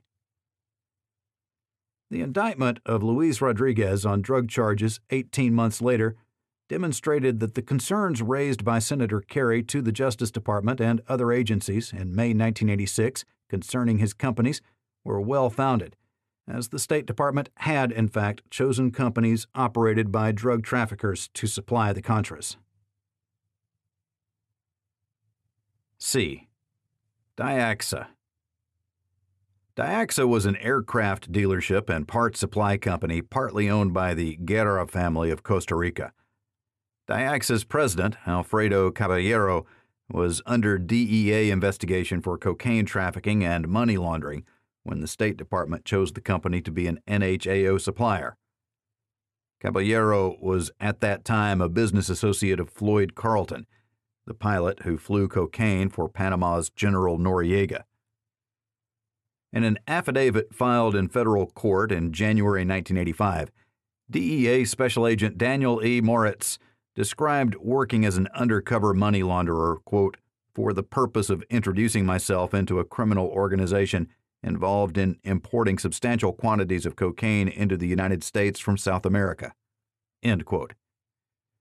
That organization was the Carlton Caballero Partnership. According to Agent Moritz, the cocaine traffickers used Diaxa offices, quote, as a location for planning smuggling ventures, for assembling and distributing large cash proceeds of narcotics transactions, and for placing telephone calls in furtherance of the smuggling ventures, end quote.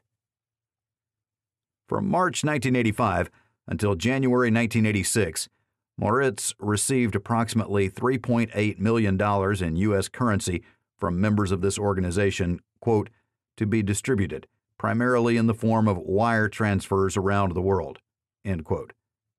Most of the $3.8 million was delivered in Diaxa's offices. Moritz met both Alfredo Caballero and Floyd Carlton in March of 1985. Moritz had previously learned from a confidential informant that Carlton was a, quote, major cocaine trafficker from Panama who frequented Diaxa and was a close associate of Alfredo Caballero, end quote. The informant added that, quote, Caballero provided aircraft for Floyd Carlton Casares' cocaine smuggling ventures, end quote, and that Caballero allowed Carlton and, quote, members of his organization to use Diaxa offices as a location for planning smuggling ventures, for assembling and distributing large cash proceeds of narcotics transactions, and for placing telephone calls in furtherance of the smuggling ventures, end quote.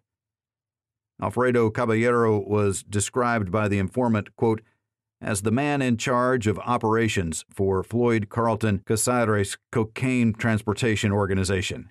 End quote. Other members of the group were Miguel Alemany Soto, who recruited pilots and selected aircraft and landing strips, and Cecilia Sanz Barria.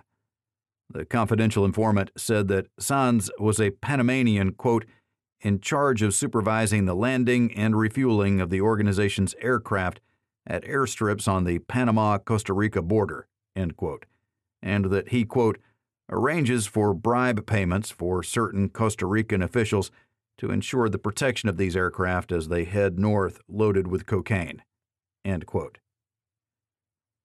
During 1984 and 1985, the principal Contra organization, the FDN, chose Diaxa for intra-account transfers. The laundering of money through Diaxa concealed the fact that some funds for the Contras were through deposits arranged by Lieutenant Colonel Oliver North. The indictments of Carlton, Caballero, and 5 other defendants, including Alfred Caballero's son, Luis, were handed down on January 23, 1985. The indictment charged the defendants with bringing into the United States on or about September 23, 1985, 900 pounds of cocaine. In addition, the indictment charged the defendants with laundering $2.6 million between March 25, 1985 and January 13, 1986. Despite the indictments, the State Department made payments on May 14, 1986 and September 3, 1986, totaling $41,120.90 to Diaxa to provide services to the Contras. In addition, the State Department was still doing business with Diaxa on its own behalf 6 months after the company's principals had been indicted. Court papers filed in the case in July 1986 showed that the U.S. embassies of Panama and Costa Rica were clients of Diaxa. While Diaxa and its principals were engaged in plea bargaining negotiations with the Justice Department regarding the cocaine trafficking and money laundering charges, U.S. Embassy personnel in Panama and Costa Rica were meeting with one of the defendants to discuss purchasing Cessna planes from the company. Each of the defendants in the Diaxa case was ultimately convicted on charges of importing cocaine into the United States. The sentences they received ranged from 10 years for one non-cooperating defendant to 9 years for Floyd Carlton to 3 years probation for Luis Caballero and 5 years probation for his father, Diaxa's owner, Alfredo Caballero, as a consequence of their cooperation with the government. D. Vortex. When the State Department signed a contract with Vortex to handle Contra supplies, Michael B. Palmer, then the company's executive vice president, signed for Vortex. At the time, Palmer was under active investigation by the FBI in 3 jurisdictions in connection with his decade-long activity as a drug smuggler, and a federal grand jury was preparing to indict him in Detroit. The contract required Vortex to receive goods for the Contras, store, pack, and inventory them. At the time the contract was signed, Vortex's principal assets were 2 airplanes which Palmer previously used for drug smuggling. Vortex was selected by NHAO Assistant Director Philip Buechler, following calls among Buechler, Palmer, and Pat Foley, the president of Summit Aviation. 7. The case of George Morales and FRS Arde. In 1984, the Contra forces under Eden Pastora were in an increasingly hopeless situation. On May 30, 1984, Pastora was wounded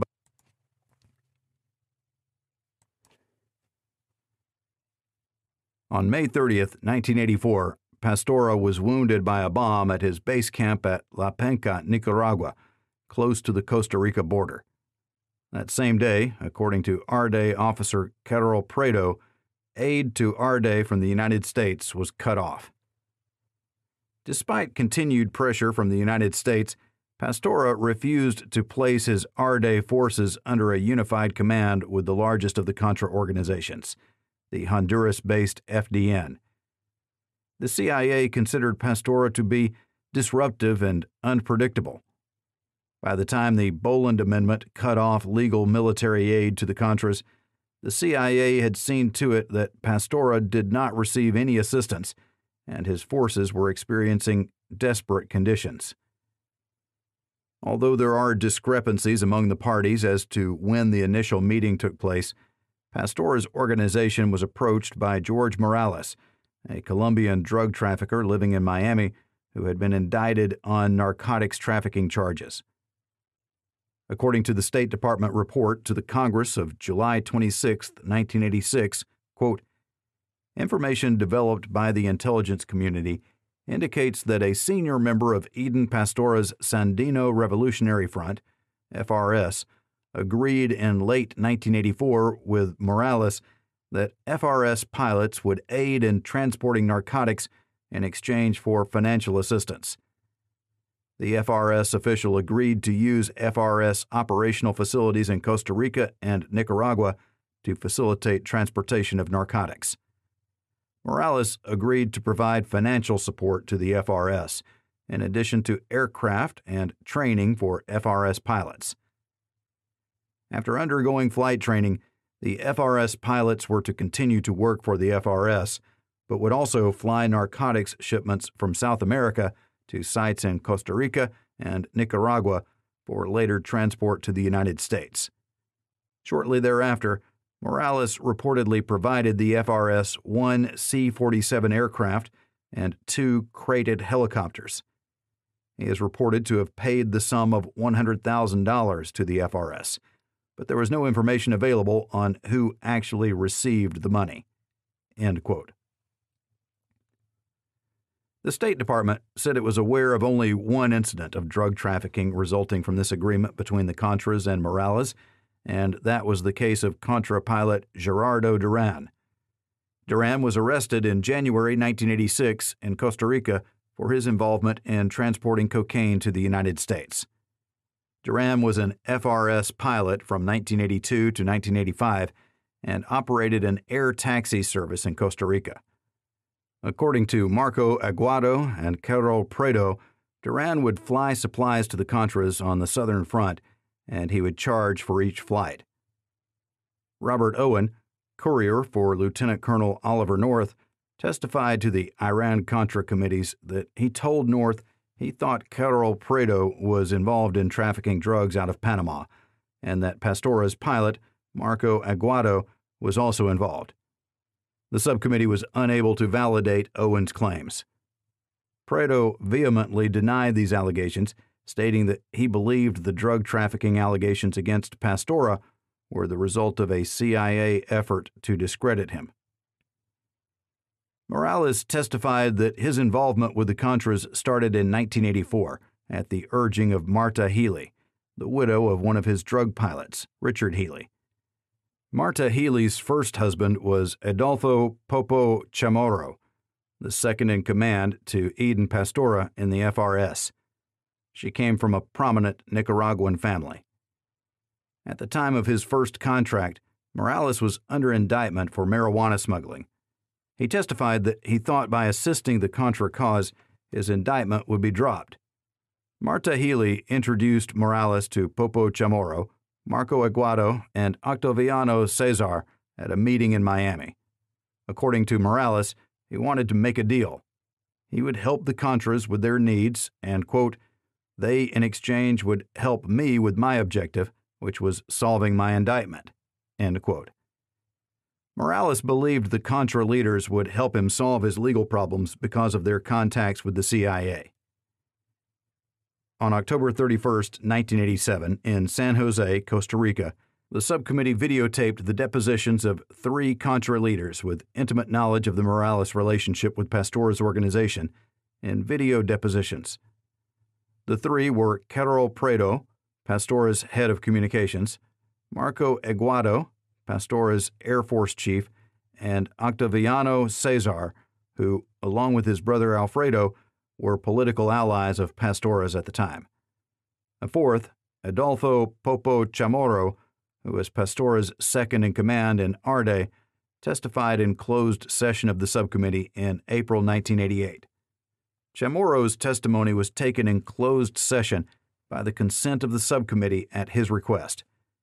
Dick McCall of Senator Kerry's personal staff, in an arrangement worked out with Chamorro and his attorneys, subsequently interviewed him in Miami. Each denied knowing that Morales was under indictment for drug trafficking when they first met him at Marta Healy's house in Miami. Popo Chamorro said that, as far as he knew, Morales was just another rich Miami resident with strong anti-communist feelings. In addition, all three denied receiving more than $10,000 in cash from Morales. The subcommittee found that $10,000 was given to Popo Chamorro to cover the cost of transporting a C-47 owned by Morales, which he donated to ARDE, from Haiti to Ilopango Air Force Base in El Salvador.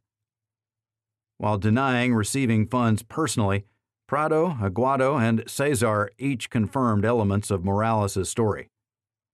According to Prado, Octaviano Cesar and his brother Adolfo allied themselves politically with Pastora in the summer of 1984. A decision was then made to send Popo Chamorro and Octaviano Cesar to the United States to look for funds. In September, Popo Chamorro returned to Costa Rica with photographs of a DC-4 and a Howard plane, and told Pastora that they would get 6 more planes, including a Navajo Panther from George Morales. Pastora told Chamorro that the C-47 was the most practical plane for the Contras at the time, and Popo returned to Miami to arrange for its transfer. Chamorro provided the subcommittee with an aircraft purchase order, dated October 1, 1984. The notarized purchase order provided that for the sum of $1, a McDonnell Douglas DC-3, the civilian designation for a C-47, would be transferred to Marco Aguado. The order was signed by George Morales as the seller and by Marco Aguado as the purchaser. In addition, Chamorro gave the subcommittee a list of flights made by that 747 to ferry arms from Ilopango to Costa Rica and La Penca. Between October 18, 1984, and February 12, 1986, some 156,000 pounds of material were moved from Ilopango to airfields in Costa Rica. Of the 24 flights during this period, 11 were to La Penca on the Nicaraguan side of the Rio San Juan. The subcommittee substantiated key elements of the Morales story, although it did not find evidence that Cesar, Chamorro, or Prado were personally involved in drug trafficking. First, all witnesses agreed that Morales gave ARDE a C-47. Evidence of an association between them is also provided by a customs document. This document, provided the committee by the U.S. Customs Service, shows that Morales entered the United States from the Bahamas on October 13, 1984, with Marco Aguado, Octaviano Cesar, and Popo Chamorro. They carried $400,000 in cash and checks, which were declared by Aguado, Chamorro, and Cesar. They claimed that the checks and money were returned to Morales after clearing customs.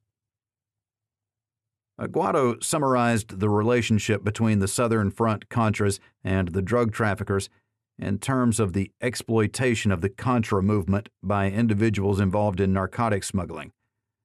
According to Aguado, the trafficking organizations, quote, took advantage of the anti-communist sentiment which existed in Central America, and they undoubtedly used it for drug trafficking, end quote. Referring to the Contra resupply operations, Aguado said the traffickers used, quote, the same connections, the same airstrips, the same people, and maybe they said that it was weapons for Eden Pastora, and it was actually drugs that would later go on to the U.S. They fooled people.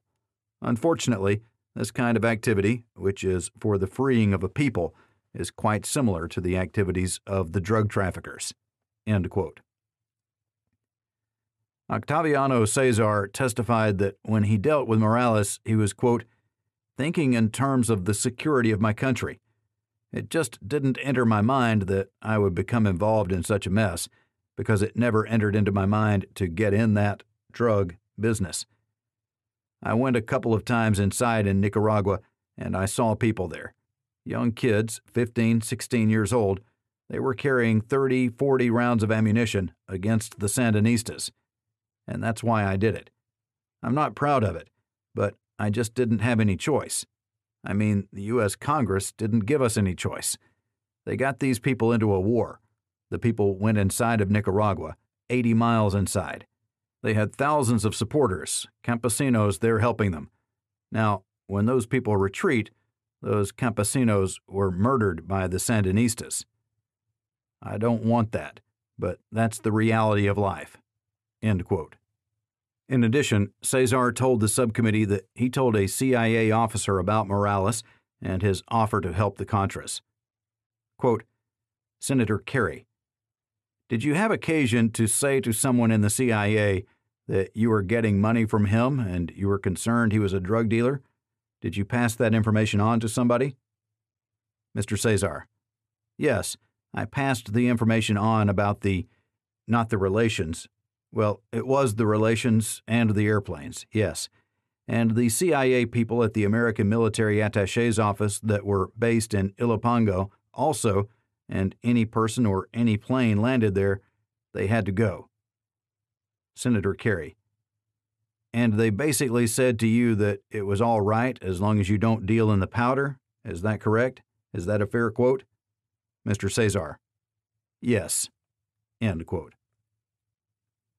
After the La Panca bombing of May 30th, 1984, all assistance was cut off by the CIA to Arde, while other Contra groups on both fronts continued to receive support from the U.S. government through a variety of channels.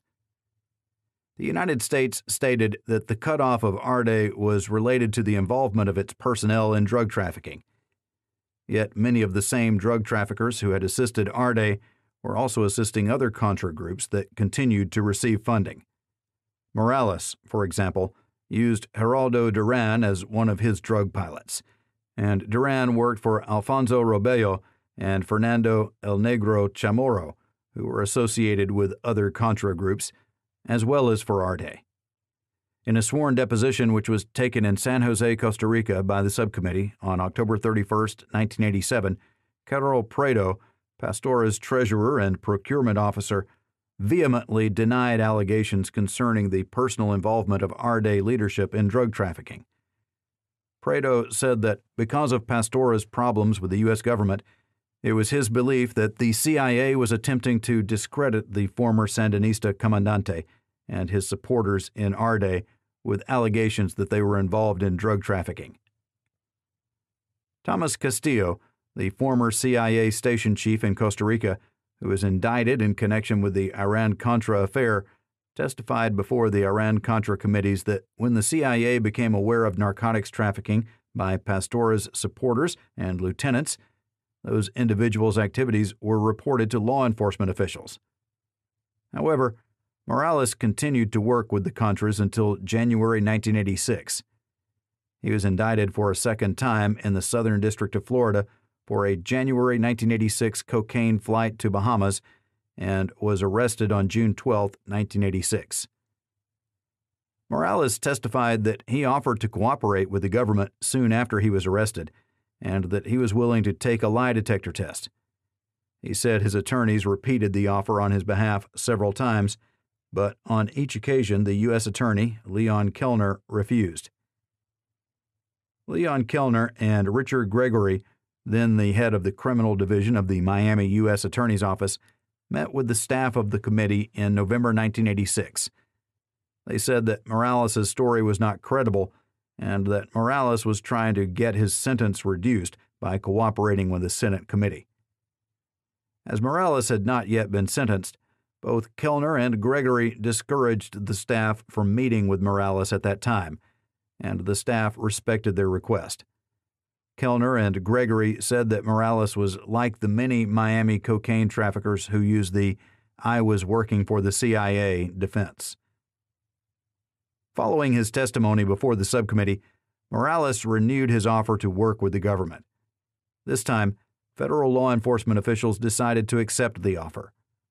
Morales provided the government with leads that were used by law enforcement authorities in connection with matters remaining under investigation. In November 1988, the DEA gave Morales a lengthy polygraph examination on his testimony before the subcommittee, and he was considered truthful. 7. John Hull. John Hull was a central figure in Contra operations on the Southern Front when they were managed by Oliver North from 1984 through late 1986. Before that, according to former Costa Rican CIA Station Chief Thomas Castillo's public testimony, Hull had helped the CIA with military supply and other operations on behalf of the Contras. In addition, during the same period, Hull received $10,000 a month from Adolfo Calero of the FDN at North's direction. Hull is an Indiana farmer who lives in northern Costa Rica. He came to Costa Rica in the mid-1970s and persuaded a number of North Americans to invest in ranch land in the northern part of the country. Using their money and adding some of his own, he purchased thousands of acres of Costa Rican farmland. Properties under his ownership, management, or control ultimately included at least 6 airstrips. To the many pilots and revolutionaries who passed through the region, this collection of properties and airstrips became known as John Hull's Ranch. On March 23, 1984, 7 men aboard a U.S. government-owned DC-3 were killed when the cargo plane crashed near Hull's ranch, revealing publicly that Hull was allowing his property to be used for airdrops of supplies to the Contras. But even before this public revelation of Hull's role in supporting the Contras, officials in a variety of Latin American countries were aware of Hull's activities as a liaison between the Contras and the United States government. Jose Blandón testified, for example, that former Costa Rican Vice President Daniel Oduber suggested he, Blandón, meet with Hull in 1983 to discuss the formation of a unified Southern Contra Command under Eden Pastora. 5 witnesses testified that Hull was involved in cocaine trafficking: Floyd Carlton, Werner Lotz, Jose Blandón, George Morales, and Gary Betzner. Betzner was the only witness who testified that he was actually present to witness cocaine being loaded onto planes headed for the United States in Hull's presence. Lotz said that drugs were flown into Hull's ranch, but that he did not personally witness the flights. He said he heard about the drug flights from the Colombian and Panamanian pilots who allegedly flew drugs to Hull's airstrips. Lotz described the strips as, quote, a stop for refuel, basically. The aircraft would land, there would be fuel waiting for them, and then they would depart. They would come in with weapons and drugs, end quote. Lotz said that Hull was paid for allowing his airstrips to be used as a refueling stop. 2 witnesses, Blandón and Carlton, recounted an incident involving the disappearance of a shipment of 538 kilos of cocaine owned by the Pereira or Cali cocaine cartel. Teofilo Watson, a member of Carlton's smuggling operation, was flying the plane to Costa Rica for the cartel. The plane crashed, and Watson was killed. The witnesses believed that the crash occurred at Hull's ranch and that Hull took the shipment and bulldozed the plane, a Cessna 310, into the river. Carlton testified that the Colombians were furious when they discovered the cocaine missing. He said they sent gunmen after Hull and, in fact, kidnapped a member of Hull's family to force the return of the cocaine. When that failed, they became convinced that Carlton himself stole the cocaine, and they sent gunmen after him. The gunmen dug up Carlton's property in Panama with a backhoe looking for the lost cocaine, and Carlton fled for his life to Miami. Gary Betzner started flying for Morales' drug smuggling network in 1981. Betzner testified that his first delivery of arms to the Contras was in 1983, when he flew a DC-3 carrying grenades and mines to Ilopango Air Force Base in El Salvador. His co-pilot on the trip was Richard Healy, who had flown drugs for Morales. Betzner said the weapons were unloaded at Ilopango by Salvadoran military personnel and an American whom he assumed worked for the U.S. Department of Defense. Betzner testified that he and Healy flew the plane on to Colombia, where they picked up a load of marijuana and returned to their base at Great Harbor Cay in the Bahamas. According to Betzner, the next Contra weapons and drugs flight took place in July 1984. Morales asked him to fly a load of weapons to Hull's ranch and to pick up a load of drugs. Betzner flew a Cessna 402B to John Hull's ranch.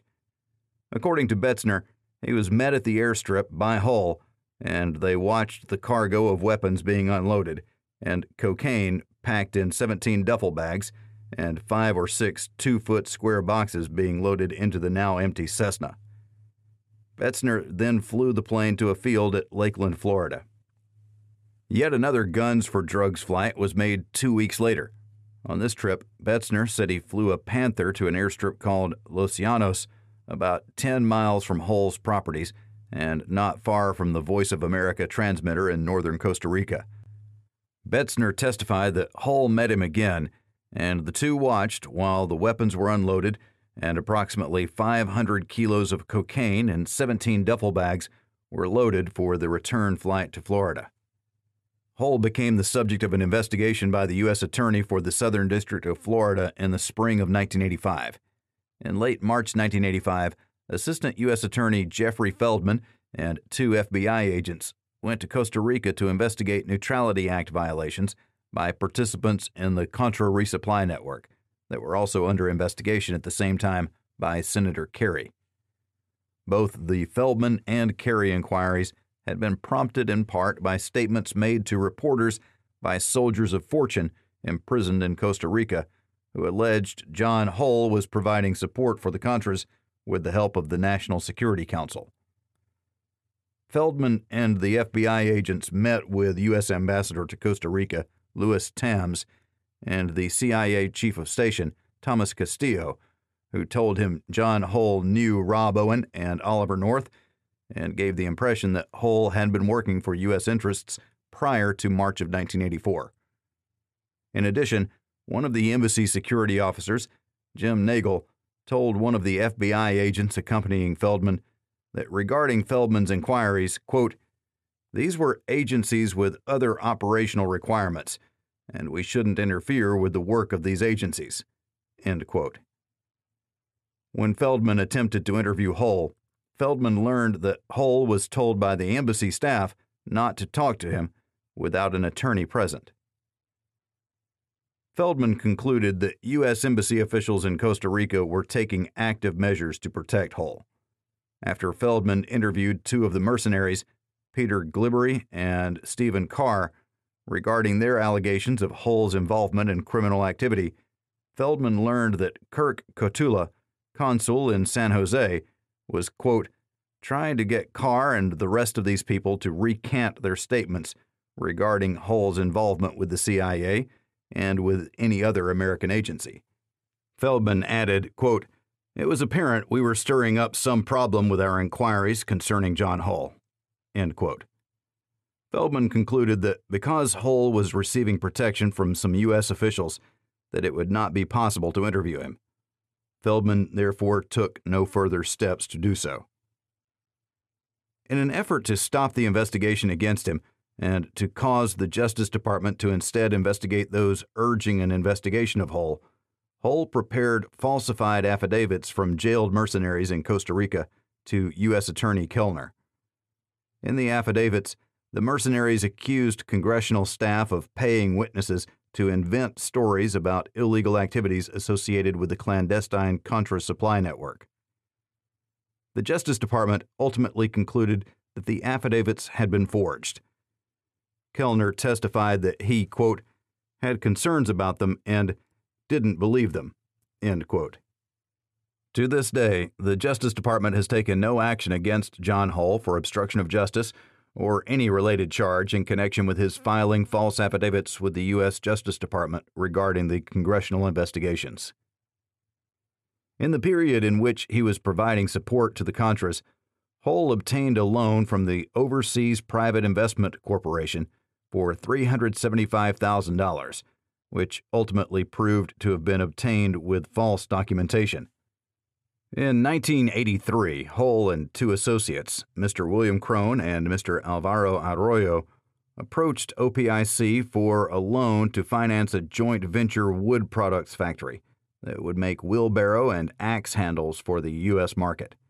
In fact, according to testimony from Crone and OPIC officials, no contributions from Hull, Arroyo, or himself were made to the joint venture.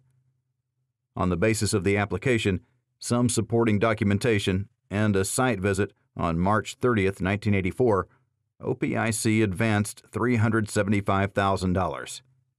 By the end of 1985, after one interest payment, the loan lapsed into default, and OPIC officials began to recognize that the project was a fraud, and that Hull had made false representations in making the application to OPIC. OPIC officials found that the money which was disbursed by their agency was deposited in Hull's Indiana bank account, and the funds were withdrawn by Hull in cash. When OPIC inquired in 1986 as where the funds were going, Hull told OPIC officials that he would be using the cash to buy Costa Rican money on the black market to get a more favorable exchange rate. In fact, Costa Rica has a favorable exchange rate for foreign investment, and the excuse Hull offered does not make sense. What appears to have happened is that Hull simply took the money, inasmuch as no equipment was purchased for the factory, no products were shipped from it, and Hull's partner, Crone, testified that he never saw the money. Indeed, prospective purchasers complained that they paid Hull for products in advance, but never received delivery. On the basis of the subsequent OPIC investigation of the loan to Hull's company, in April 1987, the case was referred to the Justice Department for a criminal fraud investigation. While nothing has yet happened for almost 2 years, the Justice Department maintains the investigation is still ongoing. OPIC foreclosed on the properties which Hull had put up as collateral for the loan. Following the foreclosure to recover their monies, OPIC sold the property at auction. However, in order to prevent a sale far below the market price, OPIC bid at the auction and wound up purchasing its own property for $187,500. OPIC then attempted to sell the property directly. An advertisement was placed in the Wall Street Journal, which attracted a single offer from an investment banker in Philadelphia. An agreement was negotiated whereby the company purchasing the property from OPIC was required to make no down payment and only to repay OPIC its $187,500 from the future proceeds of the sale of timber cut on the land. The corporation which purchased the property has no other assets other than the land. If the agreement is fulfilled by the purchasers of the land, OPIC will realize repayment of $187,500, half of the original $375,000 loaned to Hull. The subcommittee also heard testimony from investors who had allowed Hull to purchase property for them and then to manage the property, who testified that he did not deliver on his promises. He failed to purchase the properties he said he would, and in one case, took farm equipment off a farm he was paid to manage and converted it for his own use. In mid-January 1989, Hull was arrested by Costa Rican law enforcement authorities and charged with drug trafficking and violating Costa Rica's neutrality.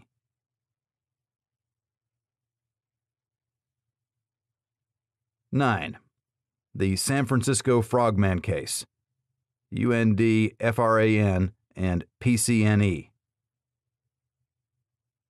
The San Francisco Frogman case was one of the first cases in which allegations linking specific Contra organizations to drug smugglers surfaced.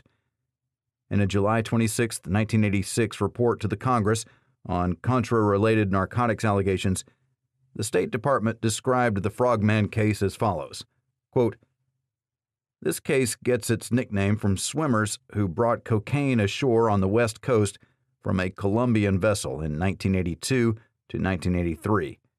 It focused on a major Colombian cocaine smuggler, Alvaro Carvajal Minota, who supplied a number of West Coast smugglers.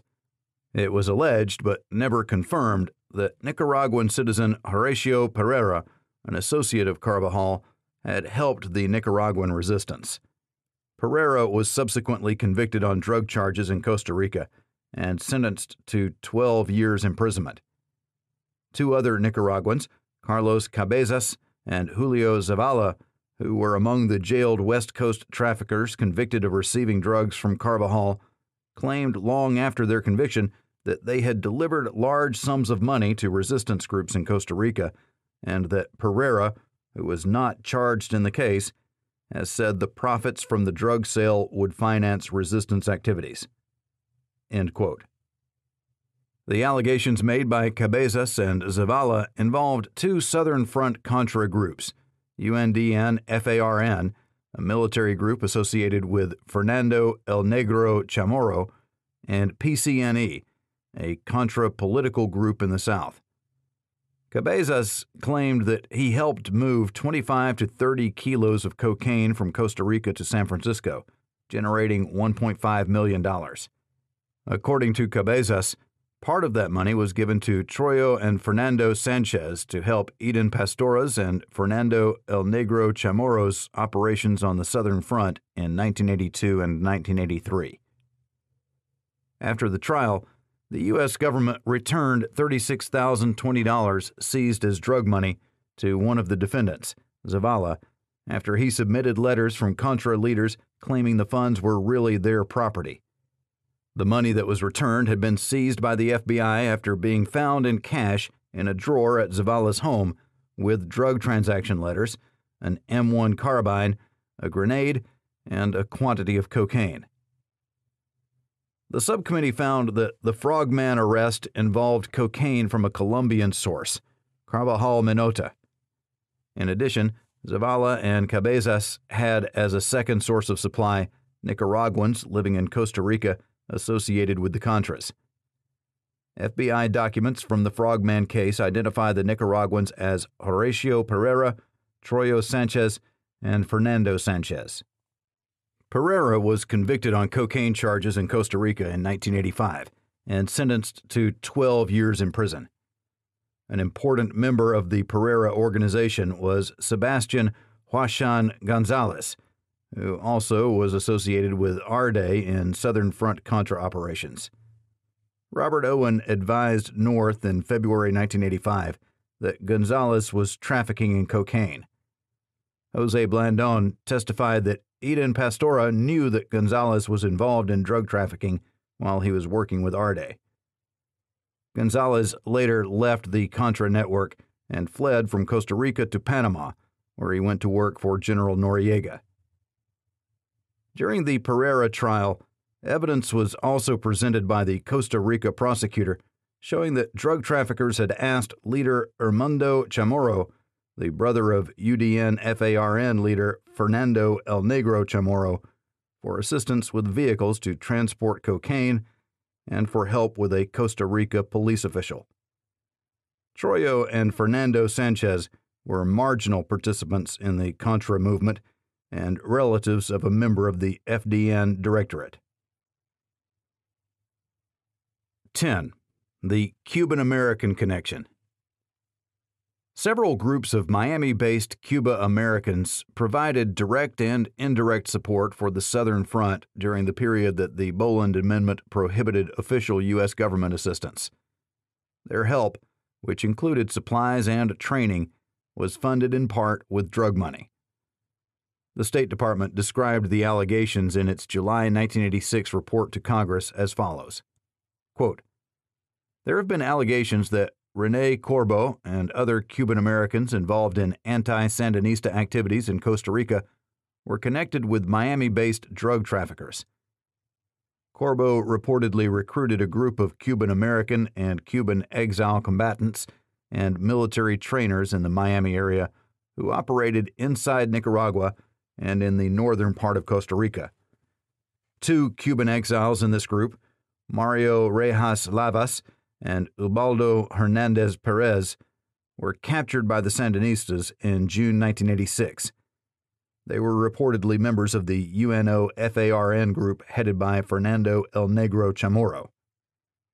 There is no information to substantiate allegations that this group from Miami has been a source of drug money for the UNO-FARN or any other resistance organization." End quote. On May 6, 1986, committee staff met with representatives of the Justice Department, FBI, DEA, CIA, and State Department to advise them of allegations of gun running and drug trafficking in connection with this group. In August 1986, the committee requested information from the Justice Department regarding the allegations concerning Corbo and fellow Cuban Americans Felipe Vidal, Frank Castro, and Luis Rodriguez and Frank Chances, two of the principals in Frigoríficos de Puntarenas and Ocean Hunter, concerning their involvement in narcotics trafficking. The Justice Department refused to provide any information in response to this request on the grounds that the information requested remained under active investigation and that the committee's, quote, "rambling through open investigations gravely risks compromising those efforts," end quote. Less than 3 months earlier, the Justice Department had advised both the press and the committee that the allegations had been thoroughly investigated and were without foundation.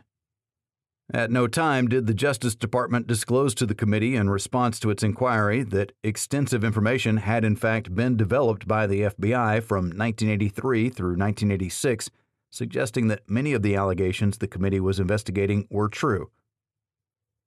At the May 6, 1986 meeting with committee staff, the CIA categorically denied that weapons had been shipped to the Contras from the United States on the flights involving Rene Corbo, noting that the material on which they were basing these assertions was classified, and suggested that the allegations that had been made to the contrary were the result of disinformation. In fact, as the FBI had previously learned from informants, Cuban-American supporters of the Contras had shipped weapons from South Florida to Ilopango, and from there to John Hull's airstrips in Costa Rica.